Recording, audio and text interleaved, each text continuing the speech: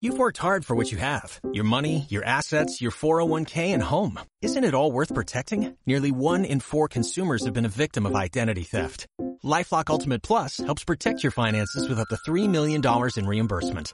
LifeLock alerts you to identity threats you might miss. And if your identity is stolen, your dedicated U.S.-based restoration specialist will work to fix it. Let LifeLock help protect what you've worked so hard for. Save 25% off your first year on LifeLock Ultimate Plus at LifeLock.com/aware. Terms apply.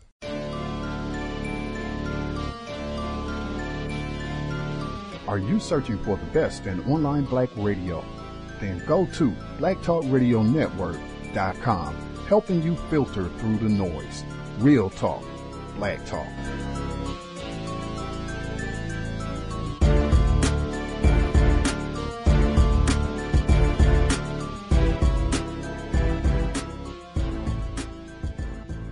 The internet is full of half-truths and all-out lies. We've all seen them, and many people on social media complaining about it. Here's your chance to show and prove. WorldAfropedia.com is a black-owned and operated encyclopedia. There are several thousand articles, but we need help. We can't uncover all the truth ourselves. So please, join us and become a writer, editor, or blogger for WorldAfropedia.com today. Every little bit counts. We owe it to the future generations to put the truth out there. Visit WorldAfropedia.com, the African-centered encyclopedia, a global database of African knowledge for the purpose of bringing about global African wisdom and understanding. WorldAfropedia.com.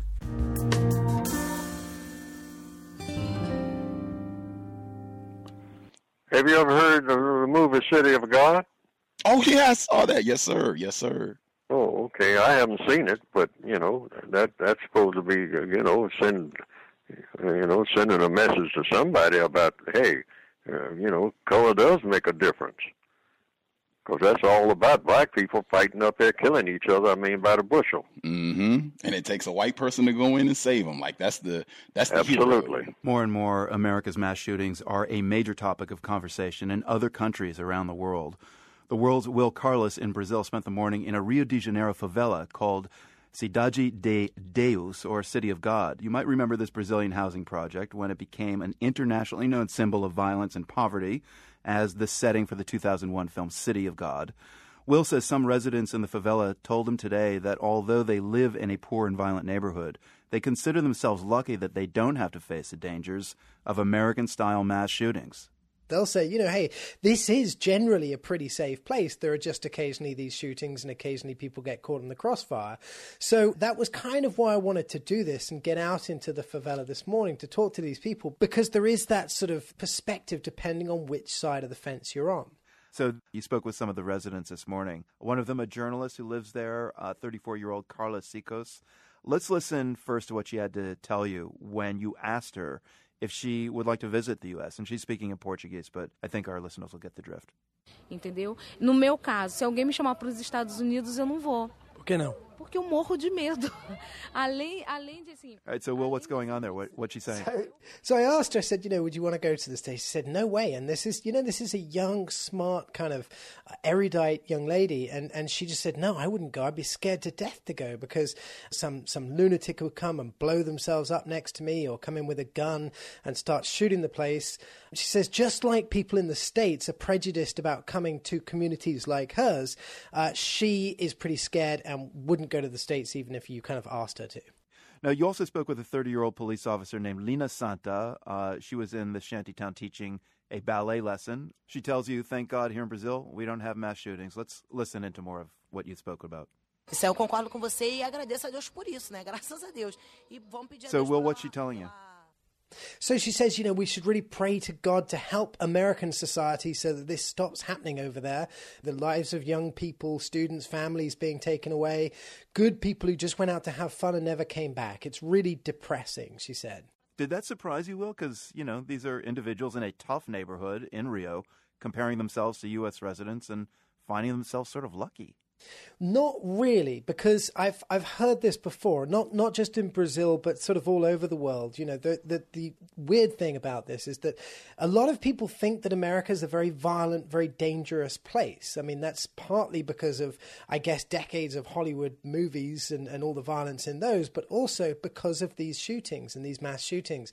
As dangerous as places like Cidade de Deus can be and other communities, they don't really have a culture of these sort of mass, just completely thoughtless, completely sort of lunatic slayings that we have in the United States. And that's kind of confusing and anathema to a lot of the people in these communities. Why do you think that is? Why are there not mass shootings in Brazil? Why? Well, that's the million-dollar question, isn't it? I mean, I think there is a lot of violence in Brazil, but there doesn't seem to be the senselessness. It's the sort of the senselessness, the innocence of these victims. People get shot and killed in Brazil all the time on an hourly basis, but it's almost always because you've got a sort of a fight between the police and a drug gang or rival different drug gangs. This senseless going in and shooting people just doesn't happen in many places of the world. And I'm sure it's happened in the past in Brazil, but it's not sort of a big part of the fabric of Brazilian society the way it seems to be in the United States. So that's the aspect of mass violence. Let's talk about homosexuality for a moment, because Carla, that young journalist we met a moment ago, she told you she thinks homosexuality is more accepted in Brazil than in the U.S. Is that most people's perception? It probably is. I don't know how accurate it is. I mean, obviously, you know, homosexuality is increasingly accepted in the United States. So I think that is the perception. But let's be clear. I mean, there is still hatred against gays and lesbians and transsexuals in Brazil as much as there still is in the United States. There are still lots of problems to take care of here. One final thing, Brazil is actually considering moving toward more U.S.-style relaxed gun laws, even though they've had challenges pacifying the favelas. They want to relax gun laws. Yeah, that's right. There's a group of lawmakers, powerful congresspeople, conservative congresspeople, pushing to really relax the gun laws. It's not getting anywhere, that law. We haven't seen any movement on it in the last few months, but it would allow individuals to buy up to 9 guns each, which is a significant increase from how it is now. Most of the people I've talked to here think that that's absolutely crazy and kind of hope it won't happen, but we'll be keeping an eye on that. The world's Will Carlos in Rio de Janeiro, Brazil. Thanks very much, Will. Thank you.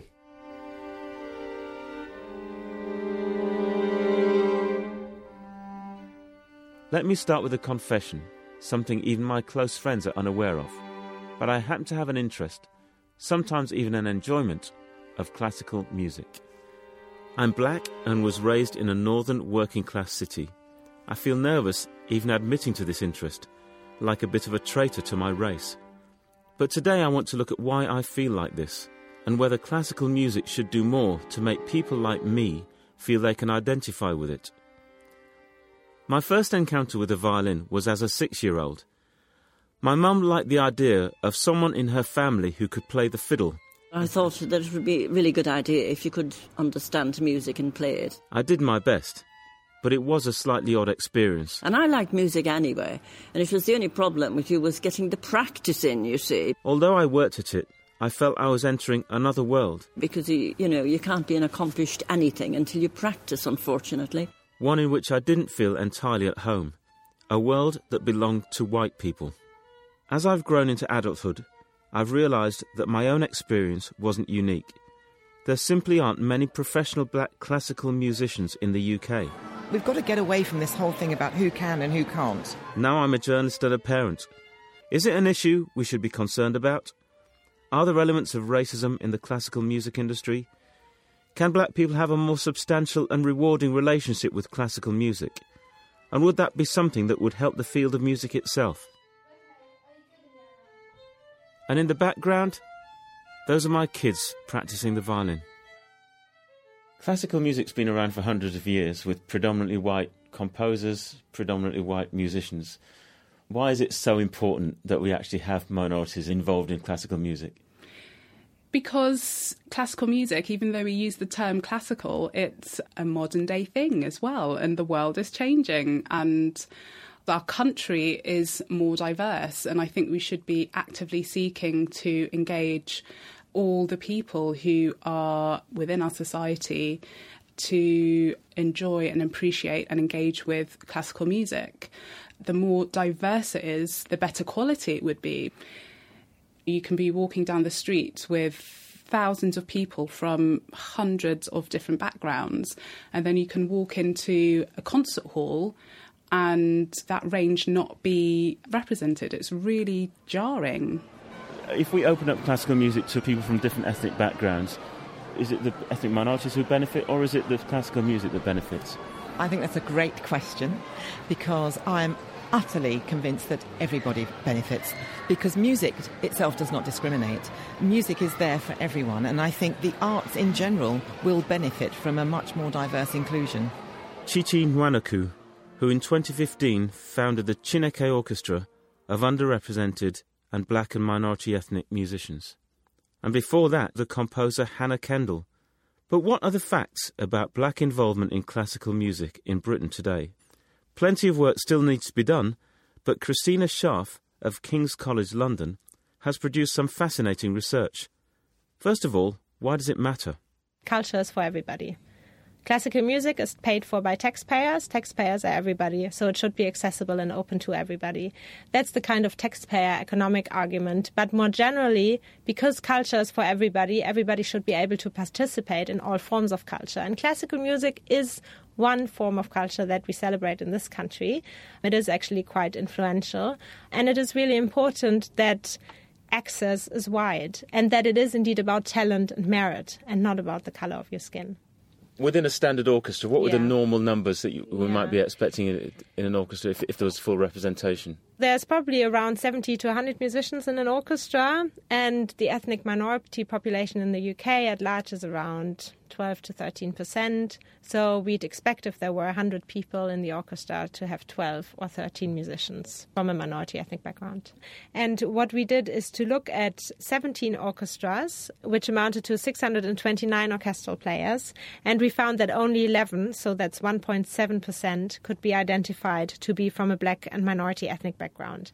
Do you think we're missing out on a lot of talented individuals just who don't get pushed and don't get the breaks? Yes, I think so. Yeah, and I think that's particularly problematic in an industry that prides itself on recruiting talent, because we know, if we look at the impact of blind auditions, that it's not necessarily always about merit. There is such a thing as unconscious bias, so we might have an unconscious bias and choose people who are more like ourselves. And if the profession is predominantly white middle class and male, then we perpetuate these kind of stereotypes and exclusions. We do know from other studies that blind auditions really help in terms of addressing inequalities.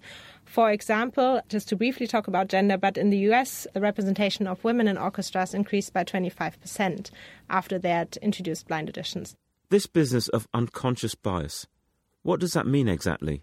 We often think in our daily lives, working lives, that if we encounter a problem, it's our fault, because we live in a society that puts a lot of emphasis on the individual. We hear day in, day out, if you only work hard enough, if you get another degree, if you do this and this and that, you'll succeed. And if you don't succeed, it's your fault. However, if we look at patterns of racial inequalities, for example, in the classical music profession, we see that they are exactly that. They are patterns. And that means that there's something going on which is beyond the individual. And that in turn means that it's really difficult to fight things that are beyond you. You could be the best player, and yet because you don't fit a particular box, you will encounter barriers that other people may not encounter. And why is this important? Because we tend to blame ourselves if we don't succeed. Christina's research also highlighted another interesting statistic. She looked at the student intake at 5 of the UK's conservatoires in 2012-13. Conservatoires, by the way, are the nation's specialist universities for hands-on music training. Christina found that 8% of the student intake was from black and ethnic minority backgrounds. This in itself is below the 12% of Britain's ethnic minority population.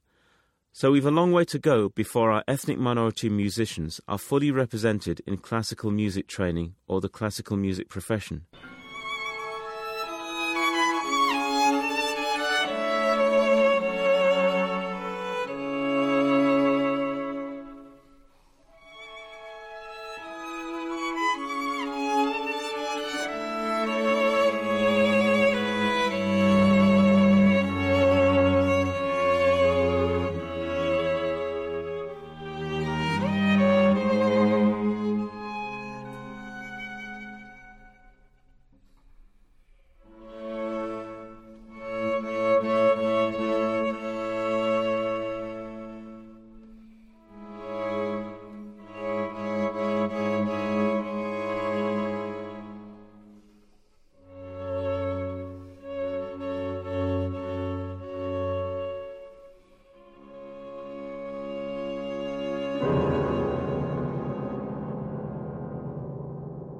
Canada.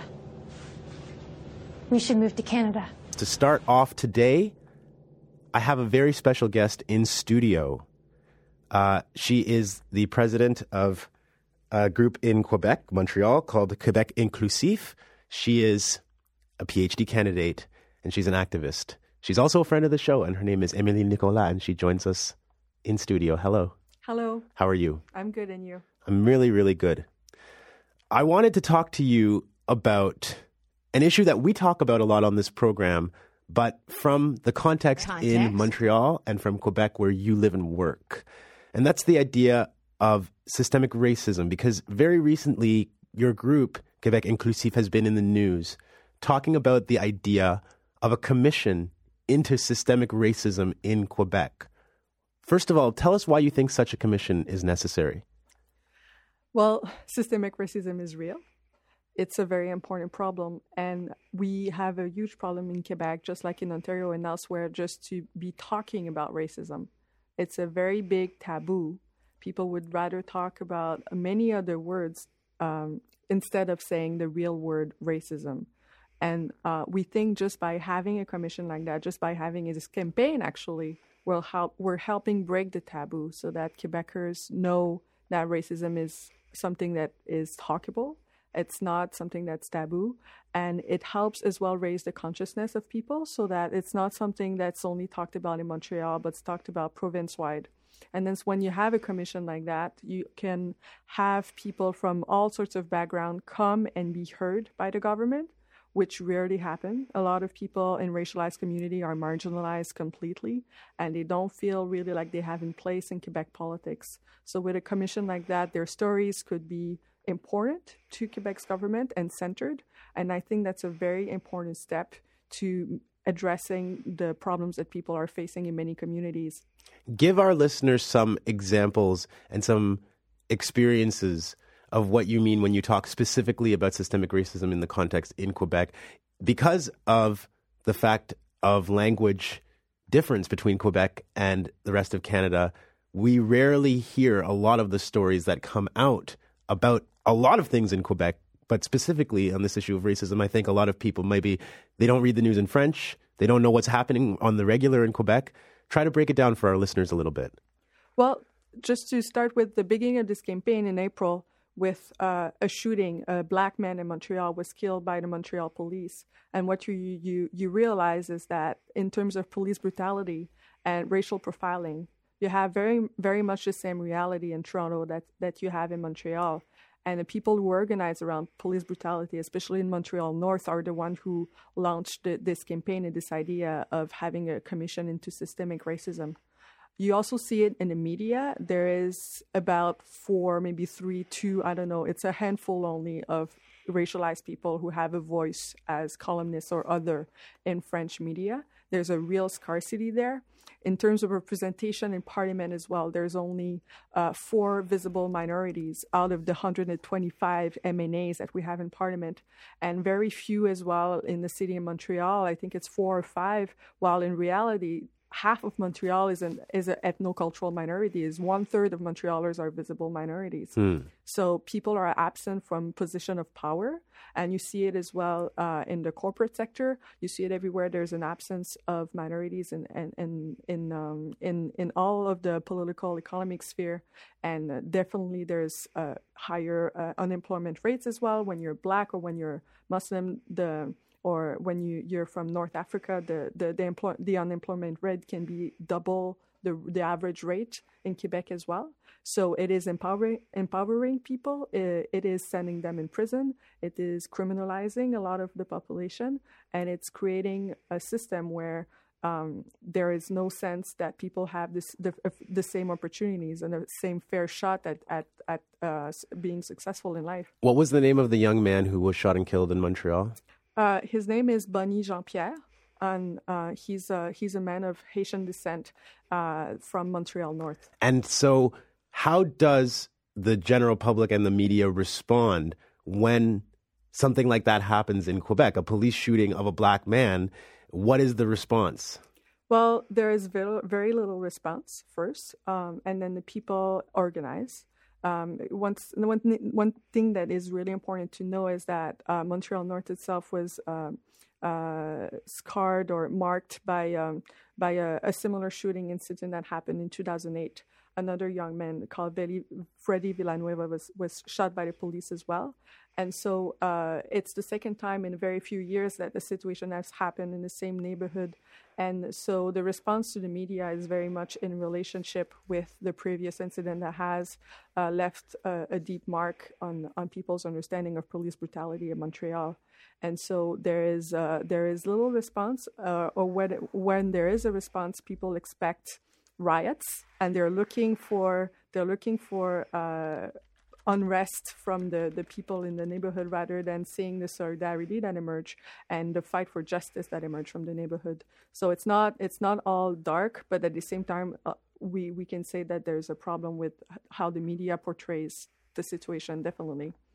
Émilie Nicolas is an activist, a PhD candidate, and the president of Québec Inclusif, and we're talking about systemic racism in Quebec and actions by my guest and others to try and address it. Now, Jean-Pierre Bonny was Haitian. You yourself are Haitian, and you've written about the Haitian diaspora in Montreal and in Quebec. What do you want people to know about Haitians in Montreal? I want people to know that it's a community that's been around for 50 years almost, for the most part.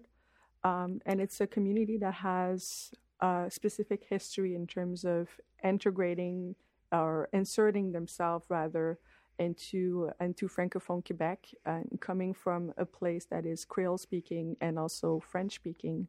And so Haiti has had a very important place in the French Canadian imagination of how French Canadians can project themselves as having a relevance or a role to play in the South, right? And so Haiti is a place that every French Canadians know a little bit about, I've heard of, or they know someone who's Haitian. Haitians are the largest groups of people born outside of Quebec living in Quebec. Really? So it's a huge diaspora, and it's a huge part of the Montreal landscape, I would put it this way. And so it's symbolically very important.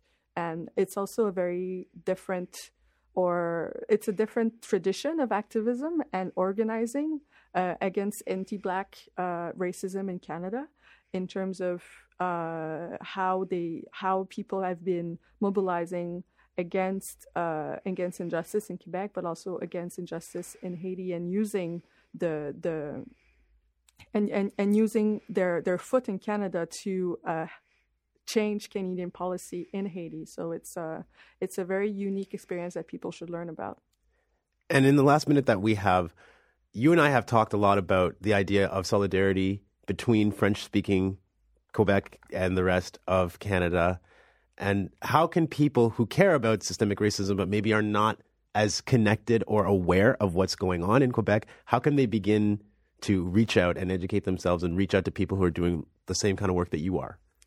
Some sources are available in English, but I think the most important part in this, and this is why I love being on your show, is that more often than not, when we talk about racism in Quebec, we are kind of caught in between denouncing what's going on and then being accused of Quebec bashing by Anglophones in Quebec or outside of Quebec. The idea being that talking about racism in Quebec from the outside is just bashing Quebec. Exactly. But the reality of the practice of Quebec bashing is that it's actually Ontario uplifting, right? It's white people using what's going wrong in Quebec to feel better about themselves. And the thing is that being on your show, Desmond, I know that you would never do anything that's Ontario uplifting, right? You know that you know how to call people on what's wrong here as well. And so when I have a conversation with you about racism in Quebec, it's not to make people in Ontario feel better or to hide or to be a screen. It's what's going on in the activism that's been going on in Ontario. And because of that, we have a premise that for a conversation that's never going to go into Quebec bashing. And this is what we need more of. Émilie, I want to thank you so much for coming in studio today. Thank you for the invite, Desmond. My pleasure. Just observe the excellence of that. That's many. Hey, back. Fall back. With the guitars. It's hip-hop music. It's good enough to speak for itself. And you got to do right by it. Minnesota. Ain't no black people in Minnesota. All you find, only black people in Minnesota is Prince and Kirby Puckett. A 24-year-old man is set to appear in Hennepin County District Court today on charges that he shot 5 men near a Black Lives Matter occupation outside the 4th Precinct last November. Alan Lance Scarcella, who is white, is facing 7 charges in the incident that left 5 black men injured. John Collins has been following the case. He joins me in studio. Good to see you. Hi. Remind us what we're talking about here.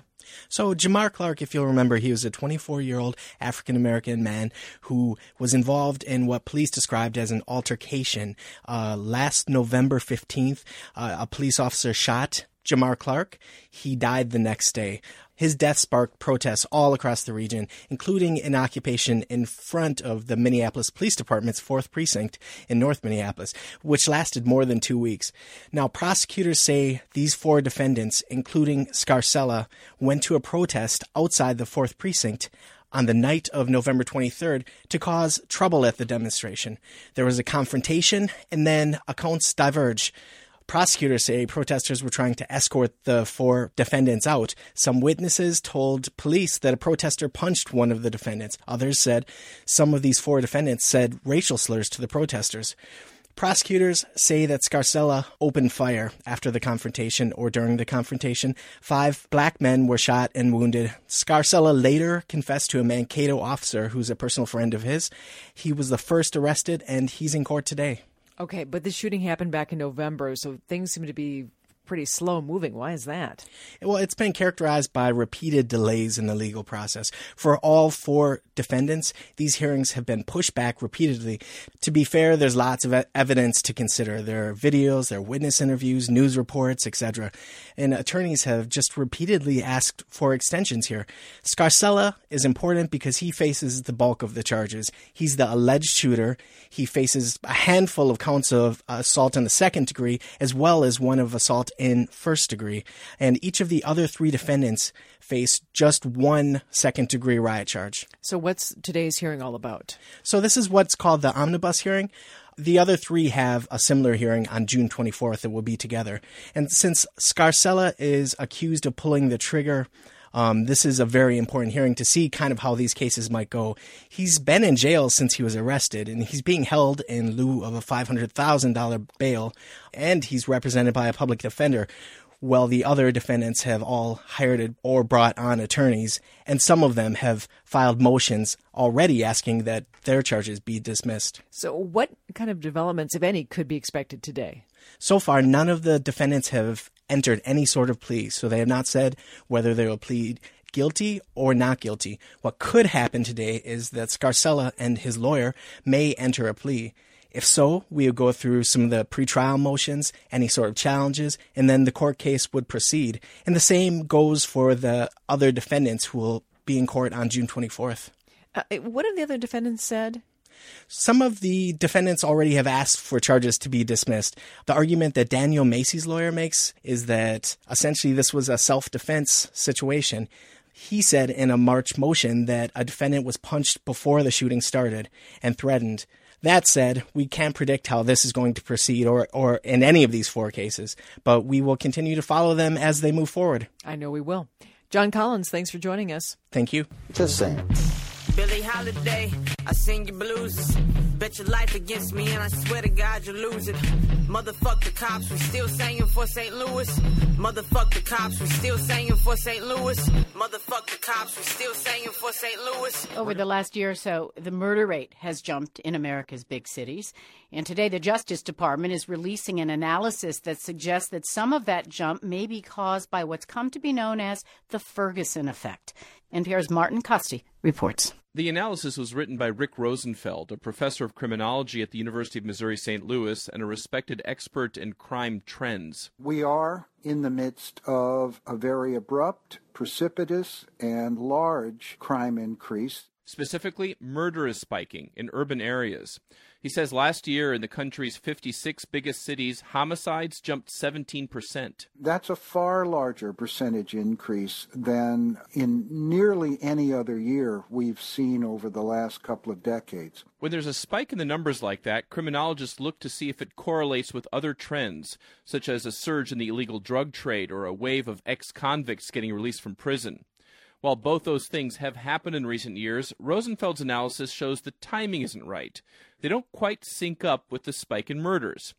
But there is another potential explanation that does. Some version of the Ferguson effect. Notice he says some version of the Ferguson effect. That's because people disagree about what that effect is. It could be about police holding back, afraid to do their jobs. Or you could look at it from the opposite point of view, that it's a matter of citizens, especially black people, losing faith in local cops. When the perceived legitimacy of the police is in decline, community members take matters into their own hands because they perceive that the police are simply not going to provide the kind of protection the community desires. Rosenfeld says he wants to see some more detailed statistics. For instance, he wants to see if the month-by-month arrest records show the police holding back. The problem is the FBI is painfully slow about releasing those detailed national numbers, and we may not get a complete view of the Ferguson effect until this fall, a full 2 years after Ferguson itself. Martin Costi, NPR News. Because black women have nursed a nation of strangers. For hundreds of years, they literally nursed babies at their breasts who they knew when they grew up would rape their daughters and kill their sons. That's a fact. That's strong. I know, but it's the truth, Bill. It's the truth. I want to be a cop. And now at 11, a fired Fort Lauderdale cop fights to get his old job back. The department accused him of racism, but you may be surprised by his star witness. CBS 4's Aurelia Ortega joins us live from Fort Lauderdale with the story. Aurelia?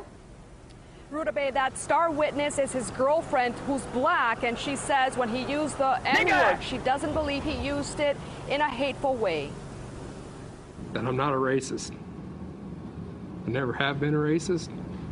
I never will be a racist. Some of my best friends have been niggers. Fired Fort Lauderdale police officer Jason Holding is trying to persuade an arbitrator to order him rehired. An uphill battle after these racist photos of the president. Damn you, Obama. Of blacks being attacked by police dogs, even mock on-the-spot executions of minorities showed up on the cell phones of Officer Holding and 3 other cops. At the hearing, Holding got help from his African-American girlfriend. The two started dating after the allegations against him surfaced. There are people that make mistakes. There are people that say things that they don't mean. Officer James Wells, Officer Alex Alvarez, Officer Holding, and Officer Christopher Sosa all lost their jobs in March of last year over racist communication. The police chief said it doesn't matter if the cops exchanged bigoted texts on their private phones. Off duty, on duty, whatever you do, once it comes to light, you're a police officer. Everyone is going to look at your actions. Holding said his frequent use of the N-word may have been influenced by working a tough inner-city neighborhood. The chief and city leaders say the behavior of the 4 officers set community relations back decades. This is pure hatred and racism. It is obviously morally repugnant, and we cannot have this in our community. And Officer James Wells, who also had an arbitration hearing back in February, was unsuccessful in getting his job back. Reporting live in Fort Lauderdale, Aurelia Ortega, CBS 4 News Tonight. And then I started reaching further, and I remember 1946, looking at Ebony magazine, and I saw 2 black females, ladies, standing and looking out over a veranda. And they were smiling, and they looked very happy. I think about 1946 is when Ebony first came out, first black magazine, if I'm not incorrect, of that type. And now let's report on the sale of Ebony and Jet. Clearview Group, an African-American private equity firm, bought those historically black magazines. Karen Grigsby Bates from our Code Switch team reports on the magazine's founder, Johnson Publishing. For decades, Ebony and Jet magazines were on many black Americans' coffee tables and in the waiting rooms of black doctors and dentists and in much thumb-through piles in black barbershops and beauty salons. Audrey Smaltz, a former announcer for the Ebony Fashion Fair, one of the world's largest traveling fashion shows, says these magazines were a must. People wanted to know what was going on in the colored world, in the African-American community. Smaltz went to work at Ebony in the 1970s partly because of original publisher John Johnson's focus on stories about black achievers. In its heyday, politicians and movie stars, entrepreneurs, artists, and athletes were all featured on Ebony's covers. Mr. Johnson told us about people who had studied and had done great things and had discovered things and designed things. Where did you hear about them? You read about it in Ebony. Its sister publication, Jet, became famous in 1955 for publishing unedited photos of Chicago teenager Emmett Till's body after he was lynched in Mississippi. The national outrage that followed is credited by many with igniting the modern civil rights movement. Sylvester Monroe is a former Ebony senior editor and native Chicagoan. He says the company's flagship building, designed by a black architect and filled with African and African-American art, was also a source of inspiration to the city's black community. There was just a huge amount of pride to have a black publication and that logo up on top of the building that you could see for a long way away. I mean, saying Ebony, Jet, it used to bring goosebumps to you. So when the building was sold in 2011, there was anxious speculation about the future of the magazines it had housed. In many ways, after the building was sold, everyone was waiting for the next shoe to drop. That's Ken Smeichel, president of Target Market News, a Chicago-based corporate marketing news company that tracks black consumer buying patterns and trends. Jet ceased publication a couple of years ago and now exists in digital form only. Ebony has both digital and print versions. Both magazines have been victims of the same fragmentation and shrinking circulation that has affected much of the publishing world. And some of Ebony's critics feel it has lost a lot of the influence it had in the 50s and 60s when it covered the civil rights movement. But questioning Ebony's relevance clearly rankles Smeichel. When folks would say, do you think the magazine and the company is still relevant? And I would say, I don't know, is your grandmother still relevant? In other words, history is still important, not just to readers, but also to employees. Ken Smeichel says Ebony's staff considers their work more than just a job. You don't come to work every day at a black media company with the idea of getting rich or getting famous. You come with a sense of mission that what you do is an important part of an entire community. Chairman Linda Johnson Rice is the daughter of company founder John H. Johnson, who died in 2005. A company statement says this week's sale will allow Johnson Publishing Corporation to reduce its media-related debt and concentrate on its profitable cosmetics division. Whether selling Ebony and Jet will ensure their future survival is up in the air. Karen Grigsby Bates, NPR News. In the past week, 3 legacy products in black media have been reported to be changing hands or likely to be. In Chicago, Johnson Publishing is selling Ebony and Jet magazine to a company called Clearview in Texas. And today, the FCC announced it will begin to auction off Howard University's WHUT, the nation's first and only black-owned public television station. If you're over 25, Ebony and Jet, although aging impact-wise, are legacy brands that are impossible to ever replace. Who knows what Clearview will do with them? Though that firm is black-owned, just the possibility of them going down the drain, symbolically, is depressing. Right here in D.C., WHUT was crucial to reinforcing positive images of people of color in our living rooms. To muster the thought that in a short time, all could be gone is almost unthinkable and will be a blow to black journalists, young and old, across the country if it happens. I'm Clinton Yates, and that's my take.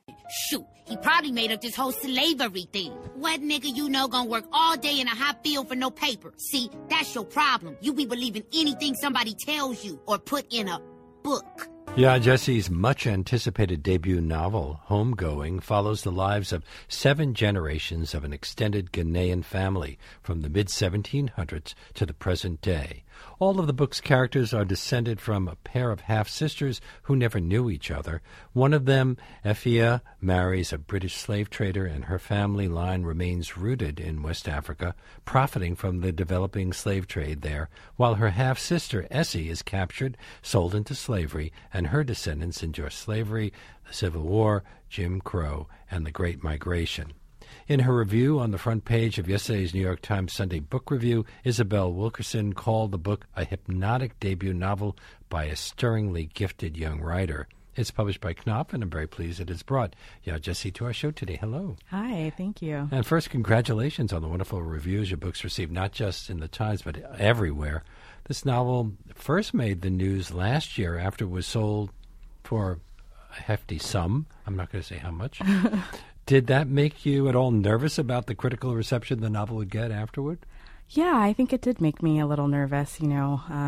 Like many writers, I was kind of writing in the dark, uncertain of whether or not my book would ever see the light, and then to walk out into the light, and not just a little bit, but quite a bit. It was definitely nerve-wracking. Tell us about the title. Why homegoing instead of homecoming? Well, homegoing is a term that traditionally speaks to slave funerals. The idea was that once a slave died, his or her spirit would get to return home to the country from which they were taken.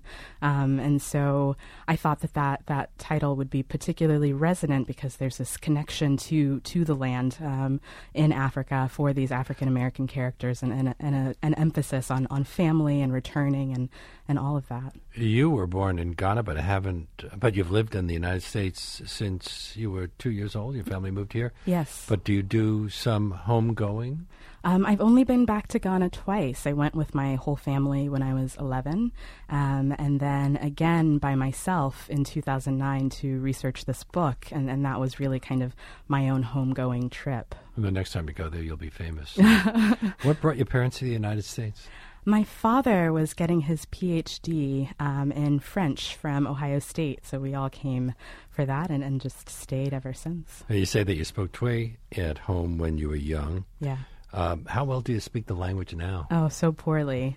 I understand pretty fluently, but I don't speak it well. We got in a habit of our parents speaking to us in Twi and us answering back in English, and so now that's kind of just the way my brain works. There's that problem with families of your sort. Do you think of yourself as Ghanaian or American or Ghanaian American or American Ghanaian? Yeah, right. It's a big issue of identity for me. I think of myself as Ghanaian American, kind of fully both things. I grew up kind of not feeling Ghanaian enough in Ghana and not American enough in America, and trying to navigate those two lines has been interesting. Did writing this book give you a chance to think about how you fit into both cultures? Yes, absolutely. I think it's why I wrote this book, was to try to get a sense of myself identity-wise, both my ethnicity and my race, and how all of those things came to play. And as you mentioned, you began research for this novel the summer after your sophomore year at Stanford. You'd won a grant to travel to Ghana? Yes, that's correct. I received a grant from Stanford to travel to Ghana to do research for a novel. So you knew you were going to write a book of this sort? Yeah, I kind of, I had a vague different idea in mind, like a book about mothers and daughters. And it wasn't until I took a tour of the castle myself, the Cape Coast Castle, that kind of begins and ends this book, that I realized that I wanted to write this kind of a novel. One of your characters, Evia, lives with her white husband in relative luxury in the upper floors of the castle, while Essie is held in almost unimaginably terrible conditions in the dungeon below. Yeah. I've read that Cape Coast Castle is just one of a number of similar buildings that were used by slave traders, the foreign slave traders. Do others also exist today? Yeah, the Cape Coast Castle is a popular stopping point, I think, for a lot of tourists, a lot of African Americans who want to kind of, connect back to their roots. But there are several other ones that still exist. Elmina is another one in Ghana. There's Gorée Island that people go to. So there's still a lot. And Barack Obama went to see it, I gather. Yeah. Was it also during this visit to the castle that you first understood the extent to which black Africans participated in the capture, enslavement, and sale of their fellow Africans? I think so. I wasn't really aware of that part of our history. I knew it kind of, vaguely, but I didn't really think about it really until the tour guide kind of took us through and talked to us about different aspects of Ghanaian involvement. I've read some people justifying the slave trade because of that. Yeah, that seems like a huge shame to me. Before Essie is captured and enslaved, doesn't her family own a young slave of their own, a young girl that was captured in a raid who who helps out in the kitchen? Yes, it's true. Essie's family owns a slave, and then Essie becomes a slave. So do you think that's why the slave trade was more acceptable in the area, because people were already engaging in it on their own? Perhaps. I think, there was a lot in play. There was a lot about kind of the exploitation of the different ethnic groups, and exploitation, of each other, and then exploitation by the British of the Ghanaians. So it was a really complicated situation. Had the local slave been captured during tribal wars? Yeah, there were different wars between the different ethnic groups that resulted in several captures.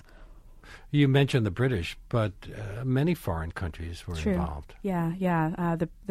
The book focuses mostly on the British, but there was because of Ghana. Ghana became a British colony. Right, exactly. I wanted to talk about British colonialism, but there were several other European nations involved in the slave trade at that time.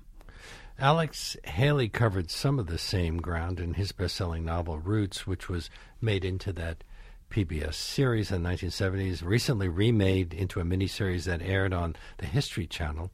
Is it true that you avoided reading Roots because you didn't want to be influenced? It's true. I avoided reading a lot of different fiction that I thought might get into my head a little bit, and Roots in particular because I knew there was so much in common, I suppose, thematically with what I was trying to do with my novel. I wanted to really feel free to explore it in my own way, so I just never read the book.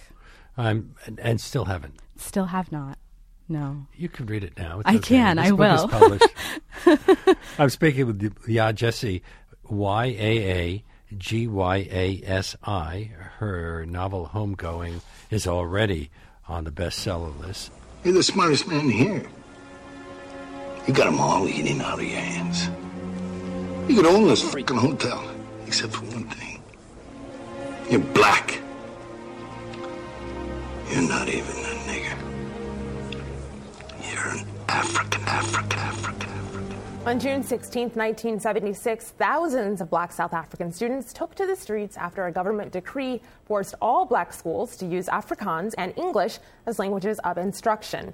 The demonstrations against institutional racism turned deadly after police used tear gas and opened fire on peaceful protesters.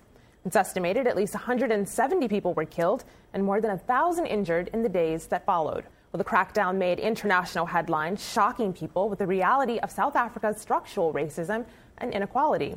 Apartheid was dismantled in 1994, but some say today's born-free generation is still facing similar grievances from the past.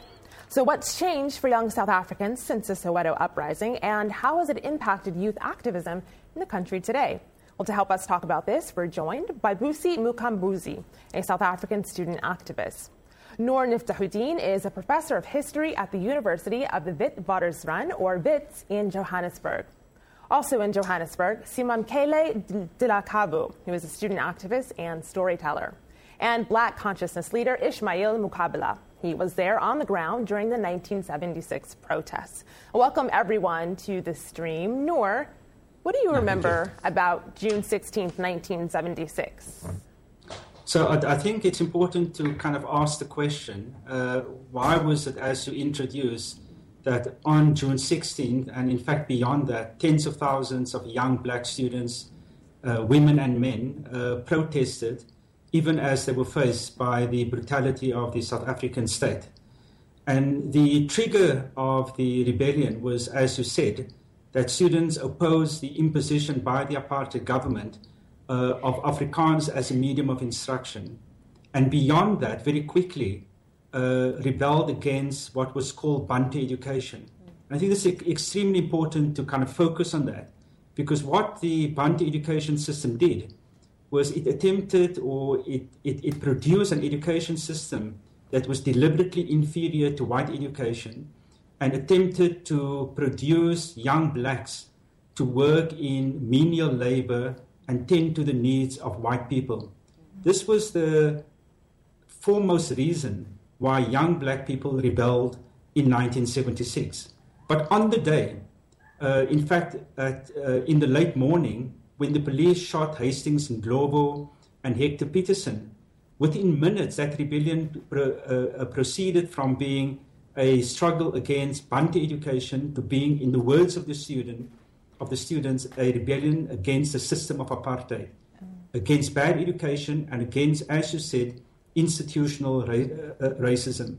The question that we have today is that in our school system, and as the fees must fall and the roads must fall movement very profoundly put on our agenda at the end of last year and this year, is that even though we don't have institutional racism, the problems that affected young black people in the 1970s and the 1980s, which was that the system prevented young black people from reaching their aspirations, from fulfilling their ambitions. Right. Young black people today still feel that the system today prevents them from fulfilling their ambitions. Ishmael, I want to throw this to you. Do you feel like we can just move on and look forward at this point, or do you still feel like there's something more that we need to get closure about events from 40 years ago?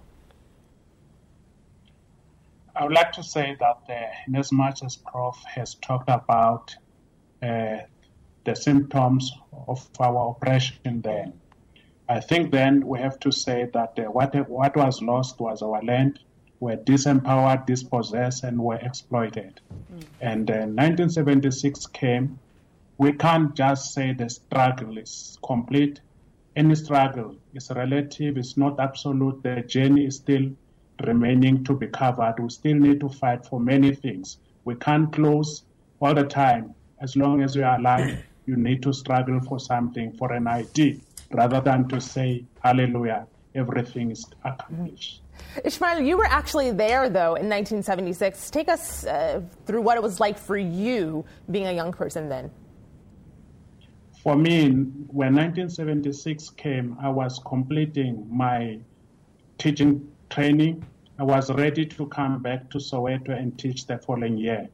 But during that year, 1976, I was faced with making a choice whether to write an exam conditionally, promising that wherever I teach, I'll make children obedient and not riot.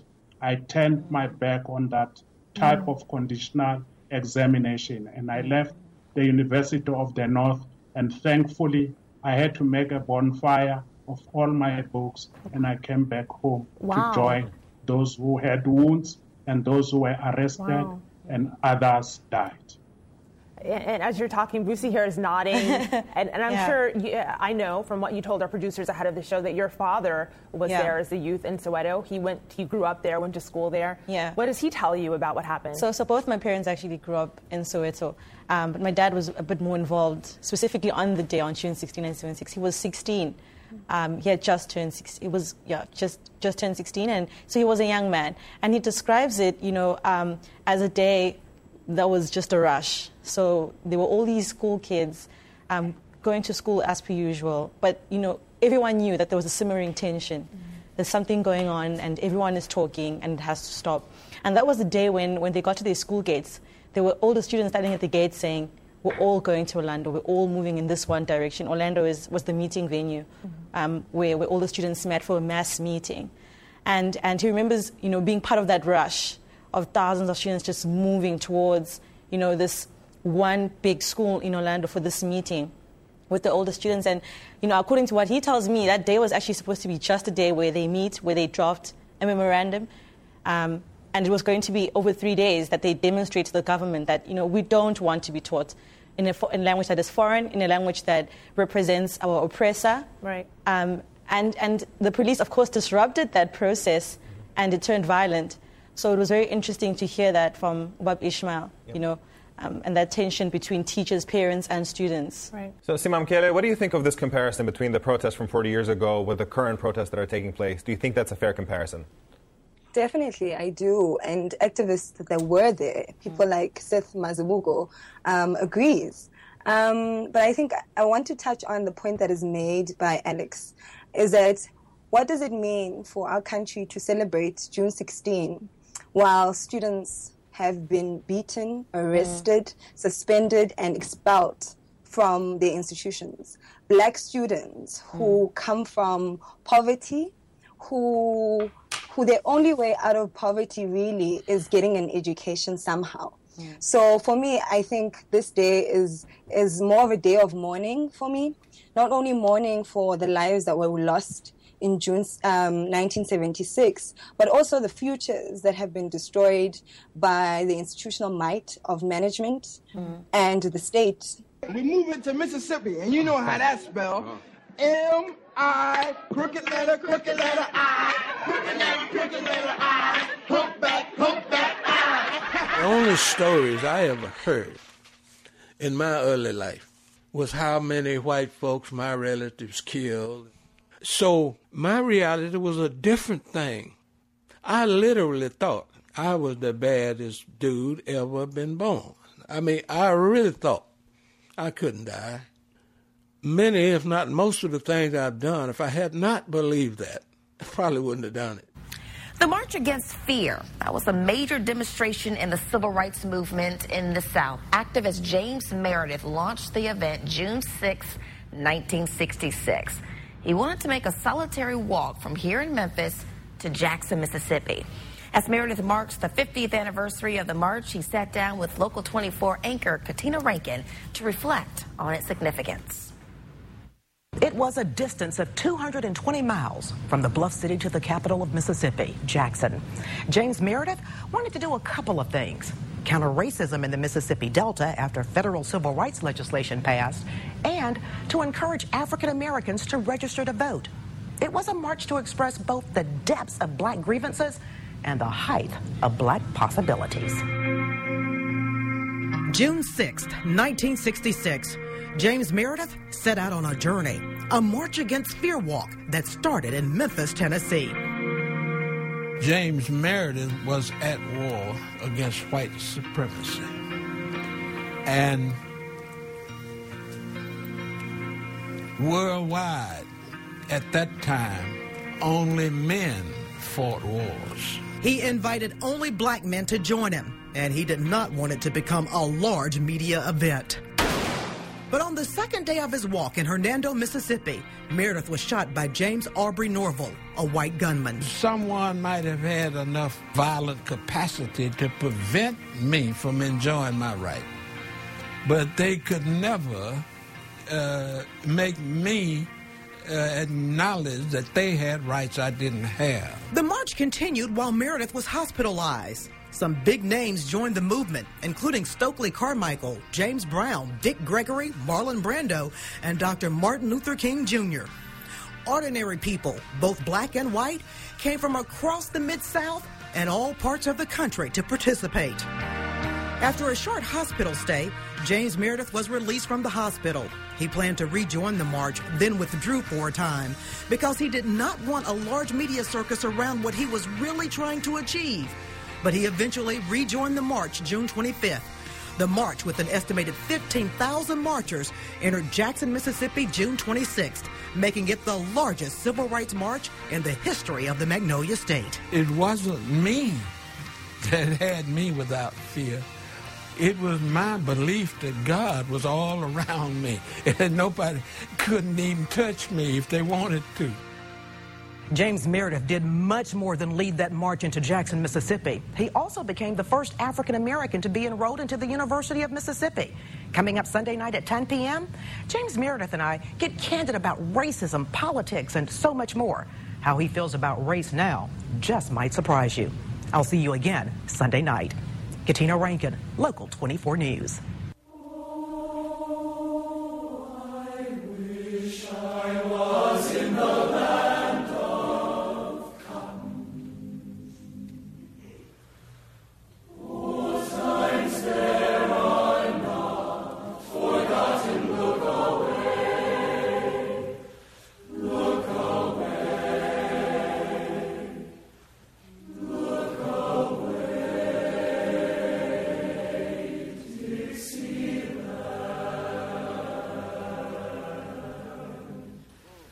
We do not know whether the killer of Reverend Pinckney and 8 others knew all of this history. But he surely sensed the meaning of his violent act. It was an act that drew on a long history of bombs, and arson and shots fired at churches, not random, but as a means of control, a way to terrorize and oppress.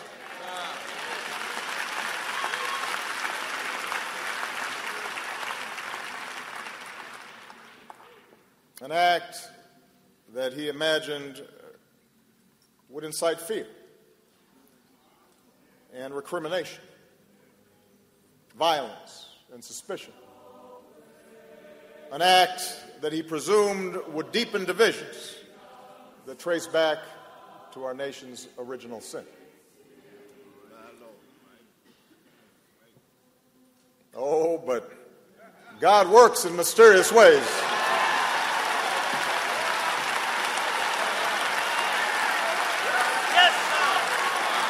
God has different ideas.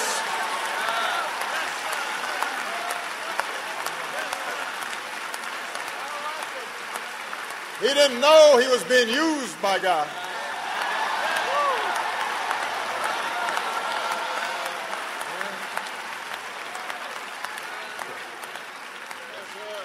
Blinded by hatred, the alleged killer could not see the grace surrounding Reverend Pinckney and that Bible study group.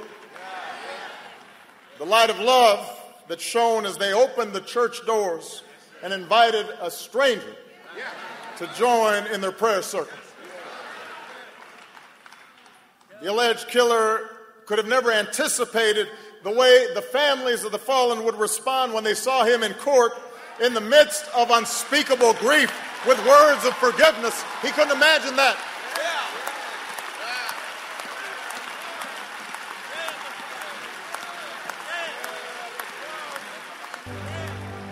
They grew up attending historic Emmanuel AME Church in Charleston. Their beloved church is also where their sister would die.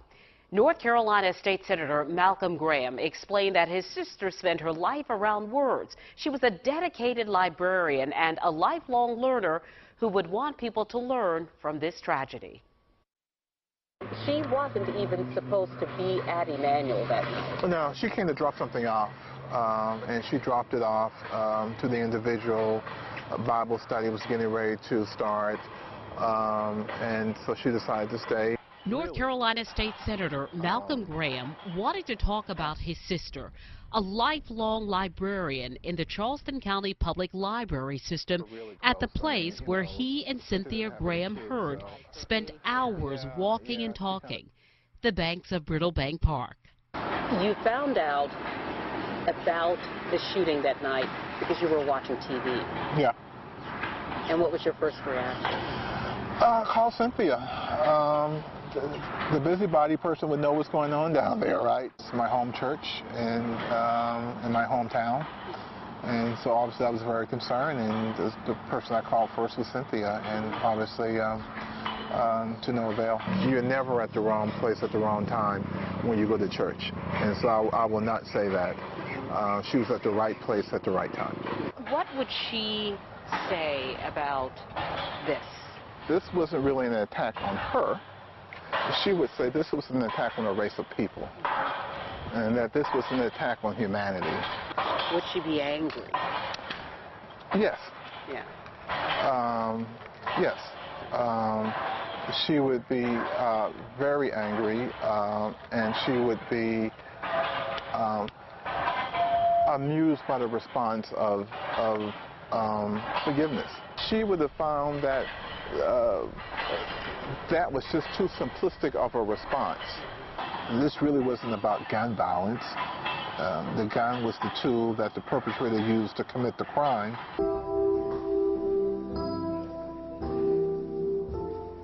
My mother sung in the choir. My sister and I said our Easter speeches here. While walking inside Mother Emanuel, Senator Graham painted a picture of his and Cynthia's life. Both of my parents' homegoing service was held here, and they're in the church graveyard. So Emmanuel is a place that I know very well. I consider it a second home. He explained that he believed that the appropriate punishment for the man who murdered his sister and 8 people in the basement of his beloved church is death. Do you agree with the death penalty being a consideration for penalty? I think it's the only penalty that should be considered.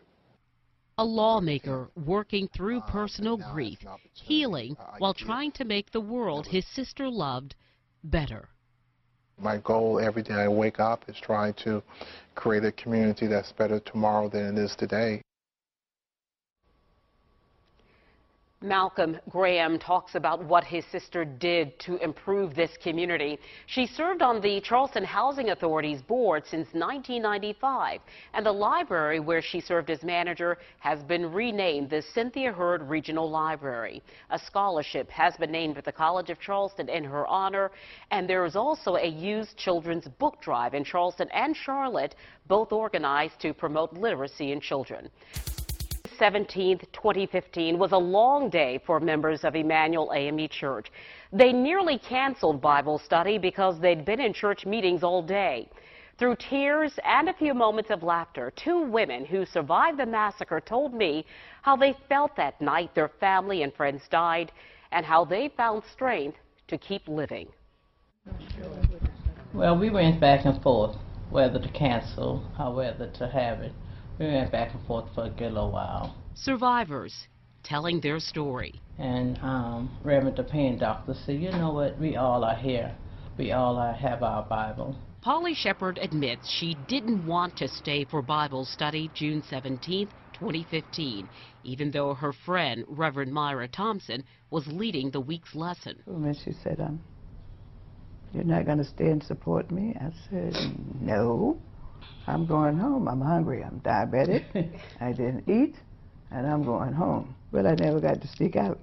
I got interested in the Bible study, and I stayed. Felicia Sanders was surrounded by family that night. Her aunt, Susie Jackson, her son, Tawanza Sanders, and her 11-year-old granddaughter. Well, for some odd reason, she would always like to be at Bible study because she would answer questions, and Reverend Simmons would give her either a penny or a nickel. Sanders said that night, the girl seemed different. I can remember a couple of people asking her why was she crying, and she said she didn't know. And I said, you crying for no reason? That could have been a sign right there that danger was ahead. A stranger walked into Bible study. Did that change the mood any, or? Well, at the time, that wasn't a stranger. So every now and then we did white kids in Bible study. So at that time, he wasn't a stranger. The women said the young white man, now identified as Dylan Roof, seemed interested in the group. When he sat and got all the paperwork and stayed the whole time, we got real relaxed. There were lessons and laughter. Myra was so proud to be teaching Bible study that night. We had a wonderful time. It was a lot of laughing. Even from Roof. Actually, I saw him smile twice, laugh twice, and we just didn't know. We just didn't know. A gag order prevents Sanders and Shepard from describing what happened during the shooting. In the chaos, Sanders and her granddaughter pretended to be dead. As far as the killer's concerned, I'm a dead woman. He didn't know I was still alive. Shepard hid under a table. Ruth told her he would allow her to live so that she could tell what he said and what he did. And sometimes I feel guilty. All of these people are gone and I'm still here. But I know God has me here for a reason, and I have to try to carry it out, whatever He left for me to do. The Lord had to talk to me and say, you didn't lose anybody. You're not like the other people who lost family members. I left you here so you can tell about my goodness. So you can't do it with anger in you. As far as forgiving him, it wasn't for him, it was for me. He can care less if I forgive him. So it was for me. It's a part of healing. Sanders suffered additional torture and torment that night. I always felt he was safe when he was with me. She watched her 26-year-old son die as he pleaded to be allowed to live. She misses the young man who worked 2 jobs, wrote music and poetry, and rode the bus to Bible study. We all tell Tawanza, you need to focus on one thing. Focus on one thing. Focus on one thing. It's not until after he died we realized that he couldn't focus on one thing because he had to get it all done. What about the punishment? Do you think it's appropriate, or what would you think is reasonable punishment? Whether he gets every day of the rest of his life in jail, or whether he gets the electric chair, that was the choice that he made. No one gave it to him. That's what he gave himself. I don't believe in the death penalty. I believe at 21 he should have a chance to turn his life around, and God will save him. The women said the past 12 months have been filled with talks and speeches and meetings, but little time for grieving. It saddened me to think that June 17th is here again, and I hadn't even grieved June 17th of last year. I'm just glad I haven't broken down. Every now and then I feel very anxious and nervous, but it goes away. With prayer, it goes away. Sanders and Shepard have traveled the world together. When we went to South Africa, when we got off the plane, people knew us. They said, "We saw you on TV. You were very resilient. We love you." But neither is comfortable with the spotlight, yet they find the strength to offer their profession of forgiveness. My prayer is, Lord, I didn't apply for this job, but since you gave it to me, you have to give me the courage, you have to give me the words, you have to be with me and get me out to speak or whatever I have to do. I don't understand how that could have happened in Bible study. That's one of the things that stick with me every day. I probably ask myself that every day. How could that happen at Bible study? I don't know if I'll ever know the answer, but that's one of the things that I think about all the time. They have suffered more than most, mentally and emotionally, but they are alive. They are survivors. We may be different in skin color, but we mean each other no harm. And I'm going to say that till the day I die. We mean each other no harm, because that was my son's last words. An amazing interview, one I will never forget, and certainly treasure and appreciate the opportunity to speak with Ms. Shepard and Ms. Sanders. Thank you so much for sharing your story with me.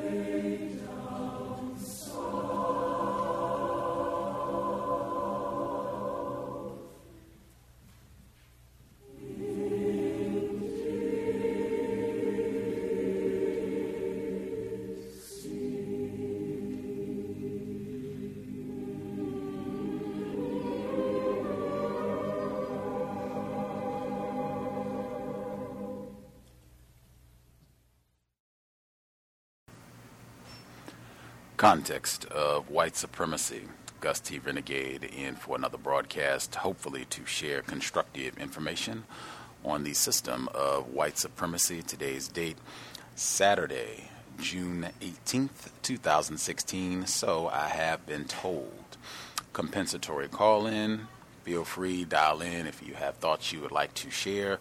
The number to dial is 641-715-3640, and the code is 564943 pound. Press star 6 if you would like to participate. That number again, 641-715-3640. The code 564943 pound. Press star 6 if you would like to participate. We will be here tomorrow, the Global Sunday Talk on Racism, encouraging folks outside the states to call in. I'm especially curious to hear how the Orlando incident is being discussed and reported on outside the states. Also, they had the shooting of a lawmaker, Joe Cox, that happened in England. It's the 40-year anniversary of the C.O.W.S. student uprising. Lots of things happening globally with regards to racism, white supremacy. Will be grand to hear from our listeners in different spots on the planet. Again, the program still earlier than our normal time, but it will be at 3 p.m. Eastern, 12 noon Pacific tomorrow. It normally it had been coming on a little bit earlier, but there was just no reason for it to be on that early. It was even coming on early that some of our folks outside the states, they were still out and about doing things because it was still in the afternoon actually for them. So this will actually make it relatively early in the evening for folks outside the states, at least for most of them. It'll be pretty early in the day for folks in the states. But I will be looking forward. I am not a morning person, so we will get started tomorrow again, 3 p.m. Eastern, 12 noon Pacific. We'll be looking forward to chatting it up tomorrow and speaking with our international C.O.W.S. audience. And Dr. Rasayan will be with us on Tuesday, this coming Tuesday, June 21st, to get his thoughts on some of the many events that have taken place over the past week. We'll be looking forward to hearing from him again this coming Tuesday. Before we get started, as I said, I think just in my opinion, extremely important event, one of the most significant events with regards to white supremacy in the last half century, the white supremacist massacre, terrorist attack, potentially political assassination that took place 1 year ago, June 17th, 2015, at the Mother Emanuel AME Church. Did not get very much attention, at least in my opinion. If folks have a different opinion, I know people, it might vary depending on where you are geographically for people that are closer to South Carolina and or people who actually reside in South Carolina. I'm sure the coverage was different than me being thousands of miles away, but my perception was that because of the events in Orlando, including the alligator attack, the 1-year anniversary of Dylan Roof's white supremacist rampage just didn't get very much attention at all. I think certainly just a moment to recognize the loss of life and the significance of this event with regards to white supremacy. The victims, Cynthia Graham, Heard, Susie Jackson, Ethel Lee Lance, DePayne Middleton Doctor, State Senator Reverend Clementa C. Pinckney, Tawanza Sanders, Daniel Simmons, Sharonda Coleman Singleton, and Myra Thompson. Total disgrace 1 year ago, and hope the victims continue to heal and continue to use this event to try to reveal constructive information about what white supremacy racism is, how it works, and why we should be motivated to solve this problem immediately. In that vein, one of the reports that I did see this week dealing with the event, it was in the New York Times. I think it's linked for people if you check out the description for this program as it's written at Black Talk Radio Network. It should be linked there. And I guess they did some sort of interview with some of the family members of the victims of the attack. They asked them a lot of different questions about racism, about gun control, about forgiveness. I'm not going to read the full article. There were just a few portions of it that I thought were significant enough that I wanted to share. So they kind of lay out at the beginning. I think this is a white man who's doing the interview. I could be incorrect about that. Michael Schwartz Says Michael Schwartz and Chris Dixon are the people that are credited with this report, and it looks like Mr. Schwartz is the one who's asking the victims these questions, and they give their responses or what have you. Or I guess apparently it says Mr. Schwartz and Mr. Dixon, that I guess they both contributed in terms of asking questions in this response to the people that they were talking to. Felicia and Tyrone Sanders, they are the parents of Tawanza Sanders, who was killed. He was 26 years old. Felicia Sanders was present at the shooting, shielding her 11-year-old granddaughter from Dylan Roof. They also spoke with Polly Shepard, a retired nurse who survived the attack. The children of Ethel Lance, who was killed, they are the Reverend Sharon Risher, Esther Lance, Nadine Collier, and Gary Washington, and then finally Daniel Simmons Jr., who is the son of Reverend Daniel L. Simmons, who was killed. So the first topic they get to, of course, forgiveness. Schwartz, suspected racist, who's asking the questions. Nadine, you gained some fame and notoriety when you stood up in court during the bond hearing and publicly forgave Dylan Roof. Do you have any regrets about that statement? This first question asked. Nadine Collier, I stand behind it all the way. I don't have no regrets at all. I just believe in God, and I didn't have that hatred in my heart. Esther Lance, I don't forgive him because my heart ain't there. I ain't going to be no time soon. I can't forgive him. The Reverend Sharon Risher, forgiveness is a personal journey for everybody. I have not gotten to that point where I could forgive Dylan Roof. That's just me. Being in clergy, I am mandated to forgive, yet I understand that God is a loving God and that he gives everybody an opportunity to reach that path of forgiveness. Felicia Sanders, forgiveness is not for the person. The person doesn't care whether you forgive him or not. Forgiveness is for you. Forgiveness is growth. If you don't have any forgiveness in you, it makes you stagnant. You will never grow. You're giving the individual the power over you, so that means you're still a victim to the person. I want to say that we refuse to be a victim. I want him to know, prime evil, he's talking about Dylan Roof, I think, to know that just because you took our loved ones, you don't have us. I believe we can get more done now than before. Tyrone Sanders, I want to put on the record that I'm not there yet. I don't know if I'll ever forgive. So they talk about some other topics, as I said, gun control and a few other issues I'm skipping down. So Charleston and race. Mr. Schwartz, he asks, the shooting prompted fierce debate over the issue of race in South Carolina and culminated with the removal of the Confederate battle flag from the State House grounds. How has the issue evolved over the last year? I'm just going to scroll down and read this one response that kind of stood out to me. This is from Mr. Sanders. He says, if they know who I am, they're a little kinder. This is just talking about random people in Charleston, white people, whomever else. When I went back to work, it seemed like I got a lot of embracing from the white guys. All right, well, stop there. Just what we all need. A nice nuzzle, hug, warm embrace from a suspected race soldier. And again, I think we talked about this over the week. We had different programs.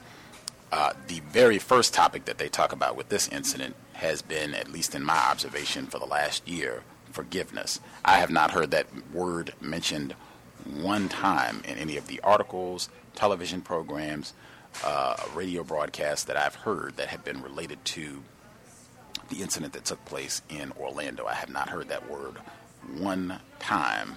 They cannot stop focusing on forgiveness when they talk about Charleston, and not even just Dylan Storm Roof, but forgiveness overall and racial reconciliation and all this other just total rhetoric and nonsense that typically gets used when it is black people that are just savaged, brutalized, terrorized.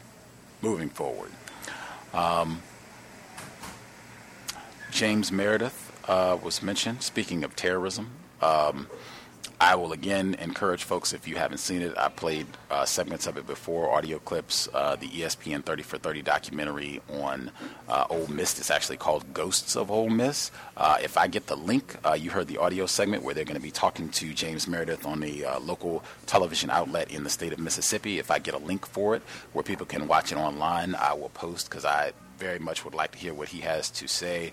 I just have tremendous regard for James Meredith. He just is an awesome figure with regards to racism, white supremacy, and what he has done over his life, nearly a century, in working against racism, white supremacy, and the interviews that I've heard him give over the years. He is just an extraordinary figure that I would encourage more folks to check out in terms of, and he would be someone else, even though he's not on the list of the many black people, males and females, who have killed whites in response to racism, white supremacy. But you did hear him in that audio segment talking about that was all he heard growing up, about how numerous family members of his and how many whites they had killed as a result of racism, white supremacy. That would be counter-violence, but also just the effort that he took, the amount of courage. At that time, he could have been killed easily when he was the first black student that was formally recognized at the University of Mississippi, Ole Miss, as they say. They were killing whites on that campus at that time in 1962 in response to this one Negro being allowed to their school.